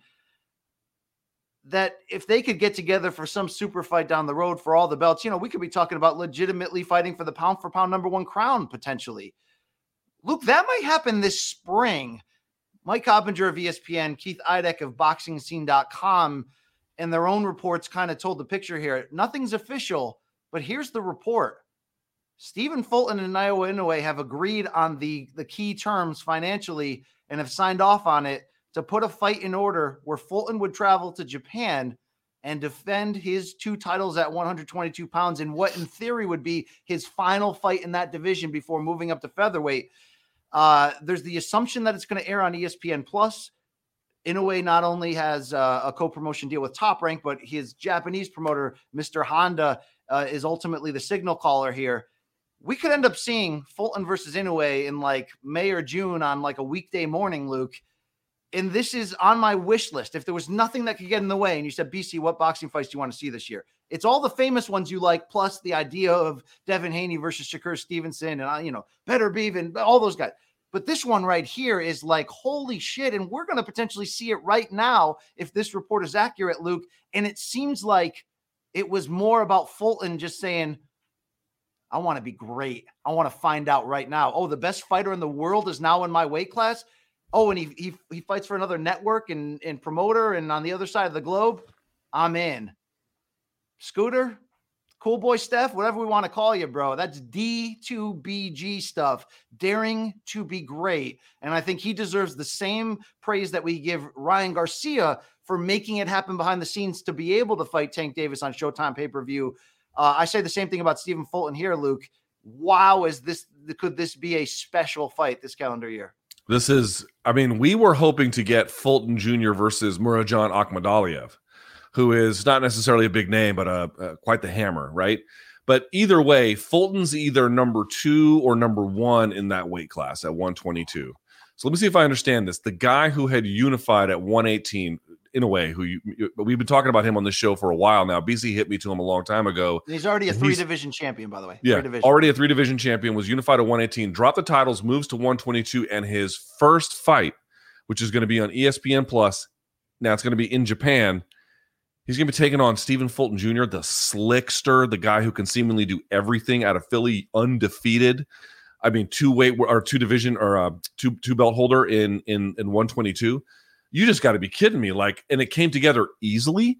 For all the folks being like, well, we don't get all the fights we want in boxing. It's not an unfair argument. We were already, listen, Spence Crawford was supposed to happen in November and it didn't. And we are going to get Garcia versus Tank Davis in April, but God only knows, right? Seems that who the hell knows? Maybe we'll get Fury Usyk. It should happen, right? It could happen, but a lot of this is it didn't happen or could happen, shoulda, coulda, woulda. These two guys said, fuck it, let's go. His first fight at 122 is arguably against the very best guy in that division, who, by the way, if you've not watched Fulton Jr., he's amazing. He can do everything. He's fast. He can jab. He can move. He's got good defense. He can lead. He can push. He can retreat. Got great ring craft. He's just a very good fighter. Doesn't have huge power necessarily, but he's really talented. Danny Roman's a good fighter, and Danny Roman had nothing for him. It was a blank sheet he had out there. And then again, the fight against Figueroa was a potential fight of the year contender, and he's going to fight Inoue in his first one. Dude, this is what you want out of boxers. You want boxers willing, when they're done with their contemporaries, to keep moving up to more difficult challenges. I'd spoken to Fulton Jr. He's like, I always want the smoke. And, fighters say that, and especially boxers say that, and you're kind of like, yeah, right. When the time comes, we'll see. Well, the time came, and he did it. He did it. Now, BC, this is my question to you. PBC has rights under Fulton. So how did this fight get made if one guy's on one side of the promotional track and one guy's on the other, in a way it's with Top Rank, and it's going to be in Japan, and it's going to be in ESPN Plus? Fulton Jr. has been fighting on Showtime, PBC cards, whatever.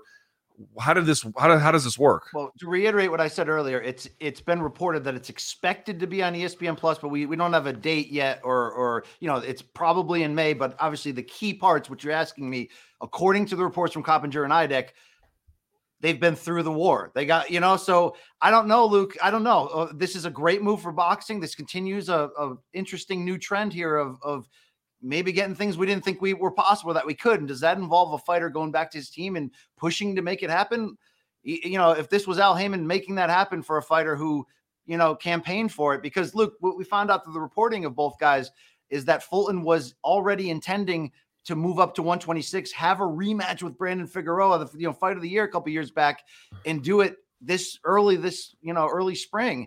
And now this came together. I don't have the details. The report had was sourced out as a report. So we're going to see if this all comes to light and this ultimately gets announced. But however the sausage was made, dude, this is a win for boxing and for, I think, this future trend that I'm starting to talk about in different interviews when people have me on. The American boxers of this new era, they want the smoke and they want it right now. They don't want to spend all that long time. You know, they want to become champion and they'll defend, but they're not willing to just go the path of the slow grind to the big fight at the end of the rainbow. This generation wants it right now, and that's going to do wonders collectively for the sport. And Luke, the other part of that report, by the way, was that Figueroa could end up facing Mark Magsayo, the former featherweight champion. So if that ends up getting announced as a consolation, dude, that's a fight of the year fight waiting to happen right there. Yeah. Fulton Inoue could, I mean, dude, imagine if Fulton beat him in a way where like the weight wasn't the enduring difference. Like, let's just say he's the better fighter and he beat him. You would have to ask yourself what you're going to do with him pound for pound. He might be number one. You know what I mean? Like it might be a transfer of power right there in front of your eyes. There's no bigger stakes than that. That's it. That's what, at the end of the day, outside of the money, and Floyd's the rare guy who was able to do both, right? He was able to win on both sides.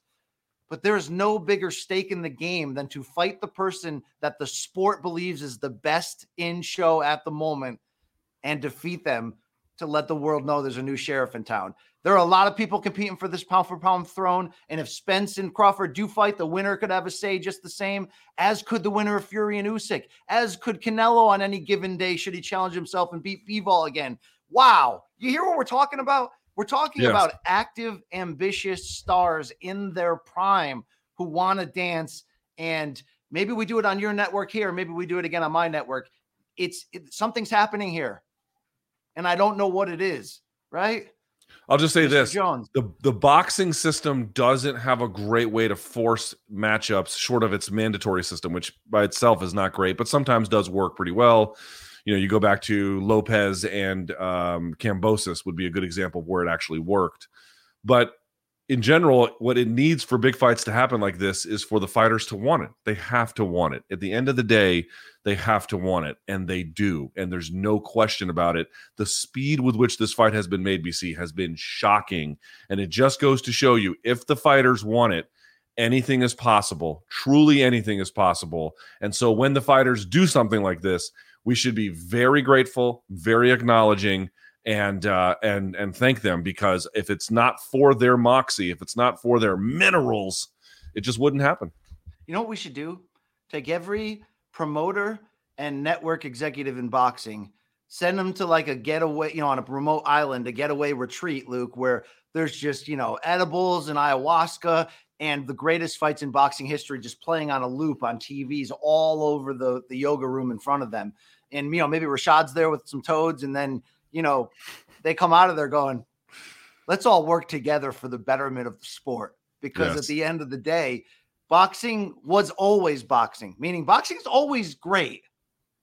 I know that's a controversial statement. It's a true statement. Okay, it's not always great, but it's always just a quick couple things from happening from being like fucking great. It's always, like it cleans up quickly. Mm-hmm. And you're like, oh, that guy's marriage material suddenly. Oh, he's not going to be again next year. But right now, right now he is. So savor the flavor. When boxing cleans up, Luke, it is, what a time to be alive, bro. It's like that long-term investment you did in that shitty property, but then that town became a resort, tourist trap, and you were able to sell it. Like your house, Luke. One day you're going to sell your house in DC, and you probably quit MK because you'll be loaded. Yeah, I mean, my house is not great, but the real estate price is turning into a very valuable piece of real estate. So we'll see. You could get a mansion in Orlando next to the. I could house, South American leaders on the run at my place if that happens. There we go, Luke. We have a great partner in what we do. They're called Money Lion, and they got this thing called the Hammer of the Month, where they put our viewers on notice. We know you guys love combat sports. You watch big time boxing, bare knuckle, MMA, all that stuff along with us. And I know when you're watching, somebody just jumps through your screen and makes you go, man, hashtag holy hammer, right? Hashtag Hammer of the Month. Who on the undercards or early in the main cards are coming the hell on? You've let us know. We've got Aaron Blanchfield holding the hammer soon. Under the if the mail system goes through, Luke, Ilya Taporia going to put his hands around that. Who is it this month, Luke? There were some great nominees on last week's UFC Fight Night card, and at 283 this weekend, there are no shortage of opportunities for other people to enter this conversation. At Moneylion on Twitter, at Moneylion Inc. on Instagram. Use the hashtag Let Your Vote Be Heard, or you can scan the QR code at the bottom of the screen, or go to moneyline.com/morning combat for more information. Luke, when you look at the 283 card as we begin this healthy transition into our betting segment, where we give you our final picks here, baby, you see any hammers that might be coming on? Man, there's a lot of different ways this could go. Obviously, your main event would be a candidate if it wasn't the main event. I'm just saying the matchup would produce it. The Bonfim brothers are interesting and worth paying attention to. Terrence McKinney is worth paying attention to. Yeah, there's a lot of different ways you could go on this one. I'm well, would you count Gilbert Burns and Neil Magny? Probably not, right? They're a little too advanced. No, Gilbert Burns has a new haircut. He let the curly hair grow out, Luke. I saw. And he's just as much about that life as he's always been, Luke. He may drop a hammer on Saturday night, okay? He might, but in any case, like, you just look up and down that card and it's just filled with potential great possible hammers of the month. You're damn right. So once again, QR code in the corner. Thank you to Moneyline. If you're watching, you see something, at Moneyline on Twitter, at Moneyline Inc. on Instagram. If you see something in this game, you better recognize and say something. Luke, it's time for our growing segment, week 2 of it. It now has a name, Luke. Do you want to set this up? You want to launch to it? Yeah. So last week we launched a betting segment, or at least a pick segment, I should say. You can bet. I mean, bet accordingly. Be careful with this. Yeah. But just a pick segment. Don't get caught by the UFC, please. Okay. Yes, exactly. But more just for fun. I hope folks understand it. But we want to do it. Go head to head. We did one last week. We're going to do, or whatever it was, and we're going to do one this week. Are we going to go over the results of the last one first? Yeah, I just wanted you to say the name, Luke. That's all. The name is Okay Bet, which is some of my friends say that. So that's the name of the new segment. Okay, I did offer the Kraus inspired parlays in Punani, and it got shot down real fast. It did. I also offered the bet off, and the producers were like, we can't probably sell ads against that, so we have to get a different one. But Okay Bet is the new one, which means like, all right, let's do it. All right, I'll do it. So here's the premise: 5 picks from each of us. We're going to pick who wins the main event of the biggest card that weekend. We each get to pick a favorite to win that is within a certain respectable betting threshold, any underdog to win, an over-under, and pick a specific fight in which direction it goes in terms of going the distance or not, and then whether a fight will end in KO or submission, and which one will it be. Luke, in week 1, you took me to the woodshed. Our fight got canceled there at the last minute on our over-under pick after the weigh-in, so that was a push.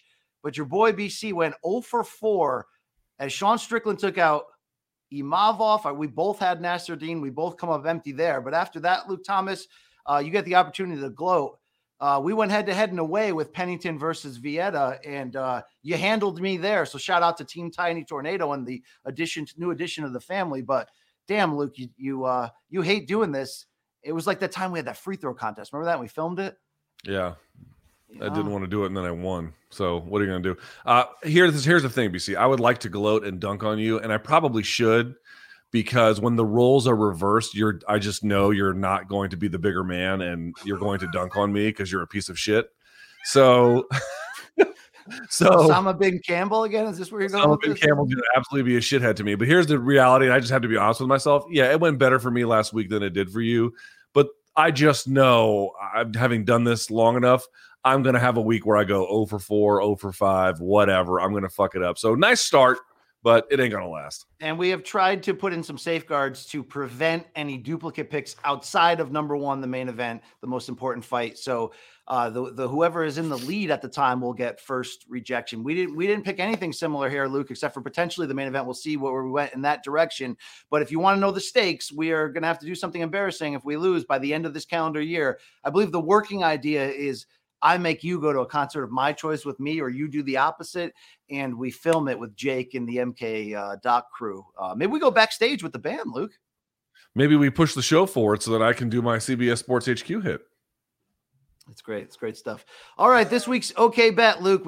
I'm assuming we're largely focusing on UFC 283 on Saturday, but I'm sure anything's eligible if it's prominent enough. We start with the main event pick, and we start with UFC 283 and the light heavyweight title. It's vacant. Glover Teixeira, the former champ. Jamal Hill, red hot with 3 straight knockout victories.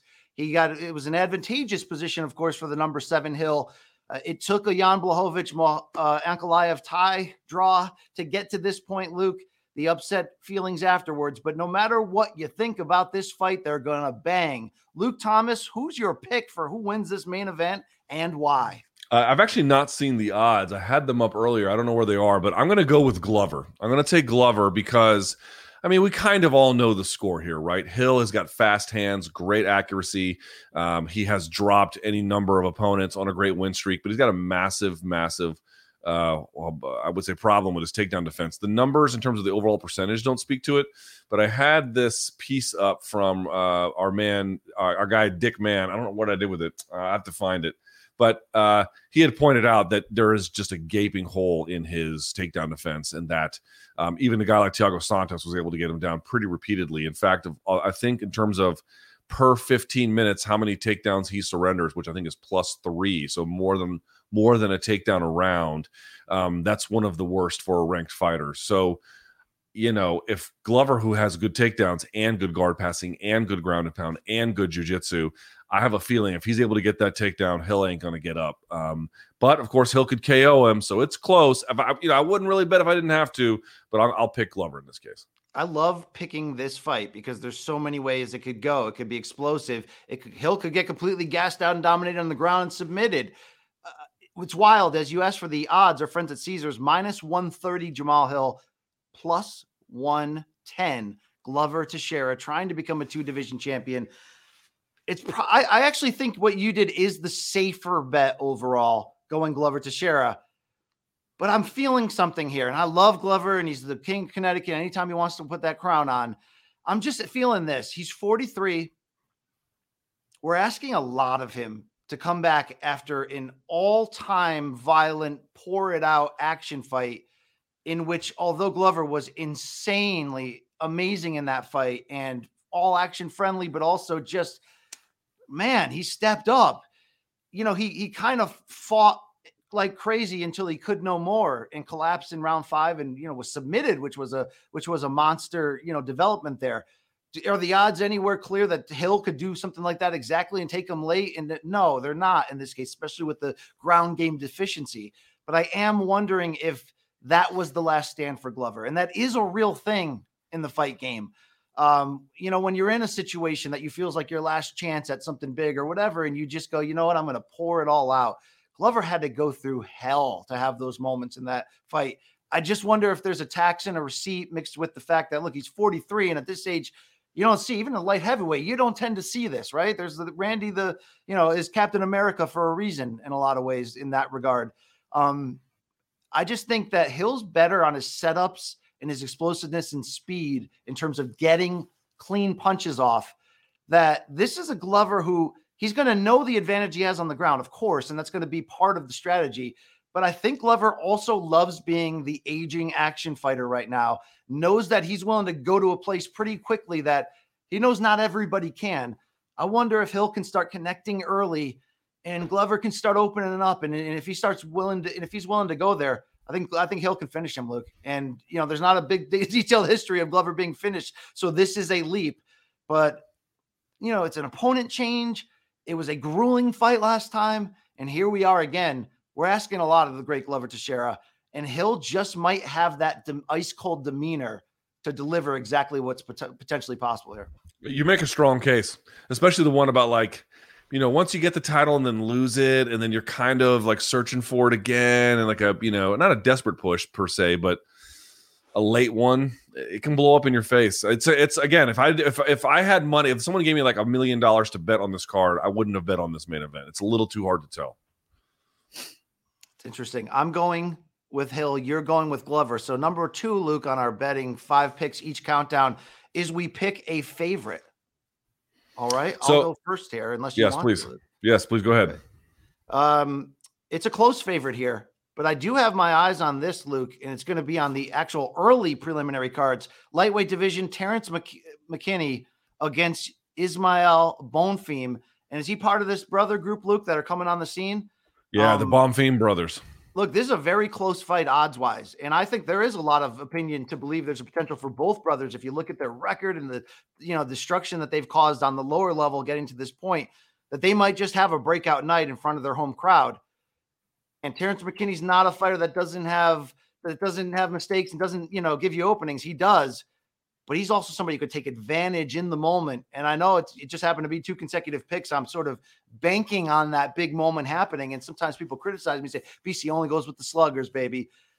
I've also been in this game at the elite level and know how often things don't go the way that you're just confirmed and you feel that it probably should right now. And sometimes it's interesting factors in there. Minus 125 Terrence McKinney, so it's a close one. Plus 105 for Bonfim. Luke, I think they get into an early skirmish here. McKinney's in play here to rise up and have a big moment. I think that kind of lawlessness to the way he judiciously hands out his striking will catch up to him. Certainly, the higher you climb. But on this level here, as the road warrior going down there, watch out, Luke. Slight favorite for a reason here. He could punch through the screen and give me that favorite win. He could, but for me, I'm going to go in a slightly different direction. I'm going to go with Gregory Rodriguez. RoboCop is what they call him. He is in a fight against a dude named Bruno Ferreira. If you don't know Bruno Ferreira, by the way, 2 N's in Bruno. He has 1 win, really, of note for UFC fans anyway, which was his win on the Contender Series over Leon Aliou, I think an Italian guy he fought. And he won that one. Switches stance a lot, but he gets hit a lot. Now, he's got big power, but the thing is about RoboCop, first of all, he was supposed to be fighting Brad Tavares on this card, I believe, and then Tavares fell out, so they couldn't make that. So Bruno is coming in on late notice. That's the first thing. Again, he's pretty tough, but he's very hittable. And while he does have big power, RoboCop has proven to be very resilient. You just add all that up, and it seems to me like this is one where RoboCop should win. I like Gregory Rodriguez as my favorite to win. He is coming on, Luke. He's been making fun fights. We'll go down to the underdog now. And, Luke, I had to dip into this light heavyweight bout because there is a lot of questions. It could be very entertaining when Paul, and I'm told not to say Craig in the American way anymore, Luke, by some of my Scottish brethren there. I may not be Scottish by, blood, but I have a Scottish last name, Luke. Yeah, it's Craig, and we better get that right, they say, or there's going to be a problem bigger than the growing sentimentism of, yay, UK plus, what an idea. Friendly, let's do it. That has not been well received, Luke. But Paul Craig versus Johnny Walker is interesting.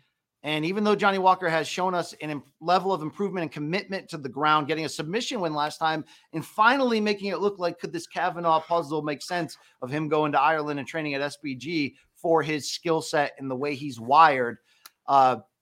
Dude, Paul Craig's going to almost, in this matchup, if you really think about it, he's going to want it to be a typical Paul Craig fight in which there's, mayhem early to get Walker off of a game plan. And when Walker takes such big chances when he's flowing, there's going to be, opportunities there for submissions as well, Luke. So Paul Craig needs a big rebound. This is a dangerous fight, but I think it's winnable for him. That's what I'm going with as your slight underdog of minus 170. I like that call. It was a call I would have made had you not already picked it, to be quite honest with you. So I'll go in a different direction for my underdog. I'm going to go with Shogun, which I cannot believe he is the underdog, but he is. And I sort of get it, right? He's fighting this dude out of I guess he was Ukrainian, Ihor Potieria, who looked good on the Contender Series, but then fell quite short against Nikolai Negumereanu, who's a good fighter, but not like a super elite one. Shogun has looked like he's been on his last legs for a long time. I get that. I get that he could go in there, take one punch and crumble, like a corn chip just being crushed in your hand. That's That's a very real possibility. But we have just seen him storm back so many times. Plus, it's going to be in Brazil. The crowd's going to be going crazy for him. I just wonder if he's got a little bit more Shogun magic in him. I'll say Shogun Rua as my underdog. Luke, how many people need to get food poisoning between now and Saturday night, now that Anthony Smith was not able to make championship weight as the backup, for Shogun to end up fighting for the title in like a Tony Ferguson versus Nate Diaz type absolutely weird situation? It would take a lot, but... Hey, Dan Hendo got that treatment. All right. Yeah. And they had, for folks wondering like why Anthony Smith was there, even if he was going to miss weight, it's because I'm guessing they told him on like late that this was going to be a thing that they needed him for. And the other part is he was supposed to be fighting Jamal Hill. They took the fight from him. So I guess they thought if the worst happens, you could be the guy who fills in on the main event. And did everybody make it? We don't have egg on our face. I think everyone made it for sure. The 2 title fights are 100%. Those guys had all weighed in on the first 6 minutes. So the fights that we care about are largely intact. Well, Luke, how did one Deiveson Figueiredo look? Terrible, but he made it. All right. He made it. All right, there we go. All right, Luke, let's transition over to the over-under. Let's pick a fight that either 100% does go or not. Luke, I am picking Ihor Potieria versus Shogun Rua. It's written on our rundown that I'm telling you it doesn't go the distance. But hearing you talk about Shogun and knowing that crowd's going to be going insane and knowing that Ihor, is he a killer, Luke? I don't know. Shogun's going to go the distance in this fight. You say he's going to win. I'm going to change my over-under in the moment. Shogun goes the distance, win or lose in his final fight. That's my bet. That's right. It. Okay, bet. All right. For my over-under, I'm going to guess that McKinney versus Bonfim does not go the distance. Terrence McKinney, either he wins by the sort of balls out style in which he fights, or he loses by virtue of the balls out style in which he fights. I think he's going to be amped up. Again, the crowd is going to be nuts. Obviously for Bonfim, but I think it's going to juice up McKinney as well. I think that McKinney Bonfim does not go the distance. That's my pick. All right. Finally, on the head-to-head bet, we're going with KO or sub. We have to pick it and we have to pick the fight. So Luke, I'd probably get plus money on this bet because Lauren Murphy is as battle-tested and durable, it seems, in this division as they come, although she was stopped by Valentina in her title bout. But Jessica Andrade, I don't know, man. She just has a way of taking that big weapon and rising to the occasion with it.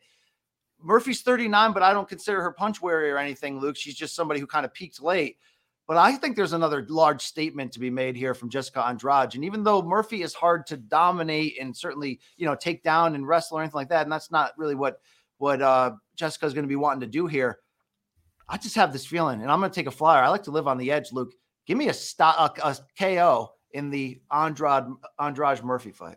Wow, that's a big claim. I mean, it's on the table, but that's a very big claim. Cause on the table. I'm gonna go for my KO/sub. I'm gonna go with Jailton Almeida winning over Shamil Abdurakhimov, and Almeida has great submissions, so maybe I should go with that.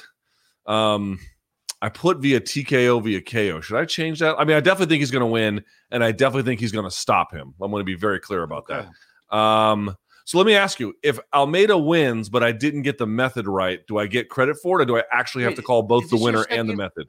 Is this your second fight involving Almeida or your first? First. Okay. No, you just need that fight to end in either a KO or a sub. Okay. So then I'm going to... You have to pick which one. Right. So the one I'm going to pick is Jailton Almeida versus Shamil Abdurakhimov. Almeida is giving up a lot of weight because he's not really naturally a heavyweight, but he is so fucking athletic. He is so dynamic as a talent. He's going to run over this guy who is a little bit slow, but good, but kind of hittable. Almeida wins this one, I think, quite cleanly. All right, that's our head-to-head. They're locked in for the week, Luke, of OK Bet Week 2. We'll see who moves up in the scoreboard in the standings. This is for fun, okay? Don't live and die by this. But Luke, people will want to hear your thoughts though on this flyweight co-main event. The fourth time that they're meeting for a title. The champion is Deiveson Figueiredo. He has looked questionable is the best word I can say in these fight week shirtless picks of how hard of a weight cut this is. Even though I've had people in my DM saying, give that guy respect. He makes it almost every single time, no matter if he looks compromised. But whether or not he is compromised, Luke does play into the prediction here. Brandon Moreno is your interim champion. He stopped Kai Kara France, comeback win. This is such a great fight, but who's going to win it? Tell me about that. I don't really know. Watching that third fight, there's a lot of times where Moreno lands and hurts him, and if he landed one or two more follow-ups, It might have closed the show, but it wasn't even enough to win that one. It is in Brazil. There's so much turmoil in the camp of Moreno. I probably will side with Figueiredo, but I will tell you, man, like I think we just discussed it on Wednesday. The ability of Moreno to make adjustments this time, I think, is real. His power is real. I think while you could be like, oh, wow, it's amazing that Figueiredo makes the weight, and it is, it compromises his ability to take a punch. It absolutely does. So it's a very, very close call. And I like Moreno a lot. I would like to see him win. Gun to my head, I'll probably go Figueiredo, but it's a tough call. Yeah, I think Moreno, there's not like there's no questions facing him with the trainer change and everything there. But, you know, he's younger in the sense, in terms of he's a high motor volume guy. If he can push this into the later rounds, I think he can win a decision on that. It's not saying it's easy to not get stopped by Figueiredo, but even in the loss last time, Moreno still went the distance. So I think he's the fresher guy. But, dude, Figueiredo surprised the shit out of me when he came back and won that title at 34 in this division against a guy who had just stopped him. So I love his swagger. I love everything about him. Let's close quickly, Luke, with our final segment here. We open up the chance with morningcombat@gmail.com, the email address for you to call us out. Did we say something that was wrong? Or were we just wrong? Or is it dead wrong? Dead wrong. You better have some receipts for it, though, okay? You know what I'm saying, male viewers? All right, this is from Muhamer. He's a regular on the Dead Wrongs. In today's emergency meeting episode at exactly 3:05, BC states that Ngannou versus Gane happened on April 22nd. I don't believe in April of 2022. Okay. Of course, in reality, it was on January 20th, 2002. Way to fumble into the holiday episode, you washed piece of shit. Just kidding. Really appreciate the grind. It's Muhamer from Austria. Cheers from Austria. All right, brother. Yeah, I was wrong. I was dead wrong on there. Yeah. Very good. Take that L. Yeah, it was January. You're right. Okay. Number 2 is from Niklas. He's from Sweden, Luke. He spells it Niklas. I like that. Yeah, like Nicholas Backstrom. Yes, those of the hockey world. Yes. Hi guys. I think this is the third time BC is mentioning McGregor's bus attack before 223 and referring to Joanna as the one who got traumatized. It was Rose. At the 39:50 mark of Monday's show. They've got more about what I did wrong, but yeah, I was wrong. I was thinking Rose. I said Joanna. I mean, they did fight each other that pay-per-view. So, you know, they are somewhat linked together in history in a lot of ways. And, you know, maybe two of my favorite fighters of all time, Luke, along with Brian Ortega. Well, let's see what he does with that tattoo, Luke. I'm interested to find out. He says that was my favorite fighter, Rose, who got scared. Yeah, okay. It's incredible. By the way, whatever happened with Michael Chiesa's lawsuit against McGregor? I know people were mad we didn't ask that in the RSD, and it wasn't because we were avoiding it. I just completely forgot. Yeah, I was talking to him about other more important stuff like meat. All right, he would answer the question. Like, here's the thing: it's like, why would we be afraid of asking him that? He would answer it. He's a fucking pro, you know. Look, I think our final one is also from Muhamer. I know Loke and Ashraf also wrote in about this, but Muhamer says, a longtime viewer here, I hate to do this, but on the January 16th, they put it in British date, so it screwed me up. Oh, January shit, so 16th, that was like a few days ago, yeah. 51:30 of Morning Combat. Luke said that only one fighter other than John Jones had a reach of 84 inches or longer in UFC history. While he is right that Semi Schilt has an 84-inch reach, there are two other fighters who have equal or greater. Stefan Struve, the skyscraper, was 84 and a half. Also a 7-footer. And Sergey Pavlovich has an 84-inch reach. Does he really? And a greater ape index than John Jones. So take this L. I'll take that out. I didn't know he had an 8. That's crazy that he's that fast and powerful. Plus, he's rangy. Shit. So here's the deal about Pavlovich. Just real quick, we can end the show. People are already starting to say, like, every time we talk about heavyweight, like, hey guys, you're not mentioning him. He's coming. He may F this all up. Okay, but the problem is he looks very dynamic now. Again, rough start against Overeem, but since then, off to the races. I need to see him more thoroughly tested, because if we get him pushed to the second round and he's tired and it turns out to be the Overeem thing was a harbinger of what happens later in fights, great. Or he actually gets tested and says that the Overeem fight was just UFC jitters. It was his pro debut. It doesn't mean anything. Move on. We just don't really know. Yeah, you're right. I know that I got to take a whiz, Luke, and nobody beats the whiz. So here's a couple reminders quickly. You can check me out. tonight, 9 p.m. Eastern here in Bethlehem, Pennsylvania on Showtime, ShowBox, The New Generation. Unbeaten middleweights in the main event. Sean Hemphill, David Stevens, Hall of Fame trainers on the sidelines there. It's going to be a great night of fights. 9 p.m. Eastern. You can get Showtime for free by going to Showtime.com. 30 days free, in fact, $3.99 for 6 months. I'd take it if I were you. Luke Thomas, February 8th is a Wednesday. MK in the UK live. Pod Live is the festival. We are co-headlining. Dan Hardy. And Dan Hardy's the big announcement. He's one of an expected couple guests that we're planning here. We got a lot of oars in the water, if that makes any sense. We're going to have big names to continue to follow this. But for now, dude, the Outlaw Dan Hardy, hell yeah. You can get your tickets by hitting that QR code right now. And I think you're going to want to be there. I think there's about 400 something ticket seats in total that we're trying to sell out, and we're getting we're getting close, dude. We're getting really close. We're down to the final wire here, so we're not doing a bit like they're selling it because they're not selling a lot of tickets. No, we are. That's the problem. The problem is what we don't want is to get fucking emails from people, because I know this is going to happen, who are like, yeah, I wasn't sure about buying it, then it sells out, and then they're like, well, I can't go. Fucking get your tickets now if you have any interest in going. If you don't, well, okay, but if you are actually thinking about going, I'm telling you, the tickets there's a good we don't know if they're going to sell out, but you never know, but it seems like it's moving in that direction. Yeah. Please get your tickets now. I think I have an aggravated urethra right now, Luke. So we're going to put the hood on the car here and drive off. Thank you to Mikey Mormile. He landed the plane, Luke. Yeah, he did. Despite all the issues with the frame rate and everything, it worked out pretty well. He was like Sully Sullenberger right there, but maybe. Remember, dude, don't log off on this thing. We have to do something. So just he'll end the show. Don't log off. THC level than Sully. But thank you for watching, folks. YouTube.com/Morning Combat for more of our great content. Enjoy the fights this weekend. Saturday night, Luke Thomas is going to hit you right in the face. Okay, with a instant analysis from what goes down in Brazil. Okay, thank you very much for LT on BC. Man, this was fun, right? The best 2 hours of my week, okay? Stay well. Be kind. We're out of here.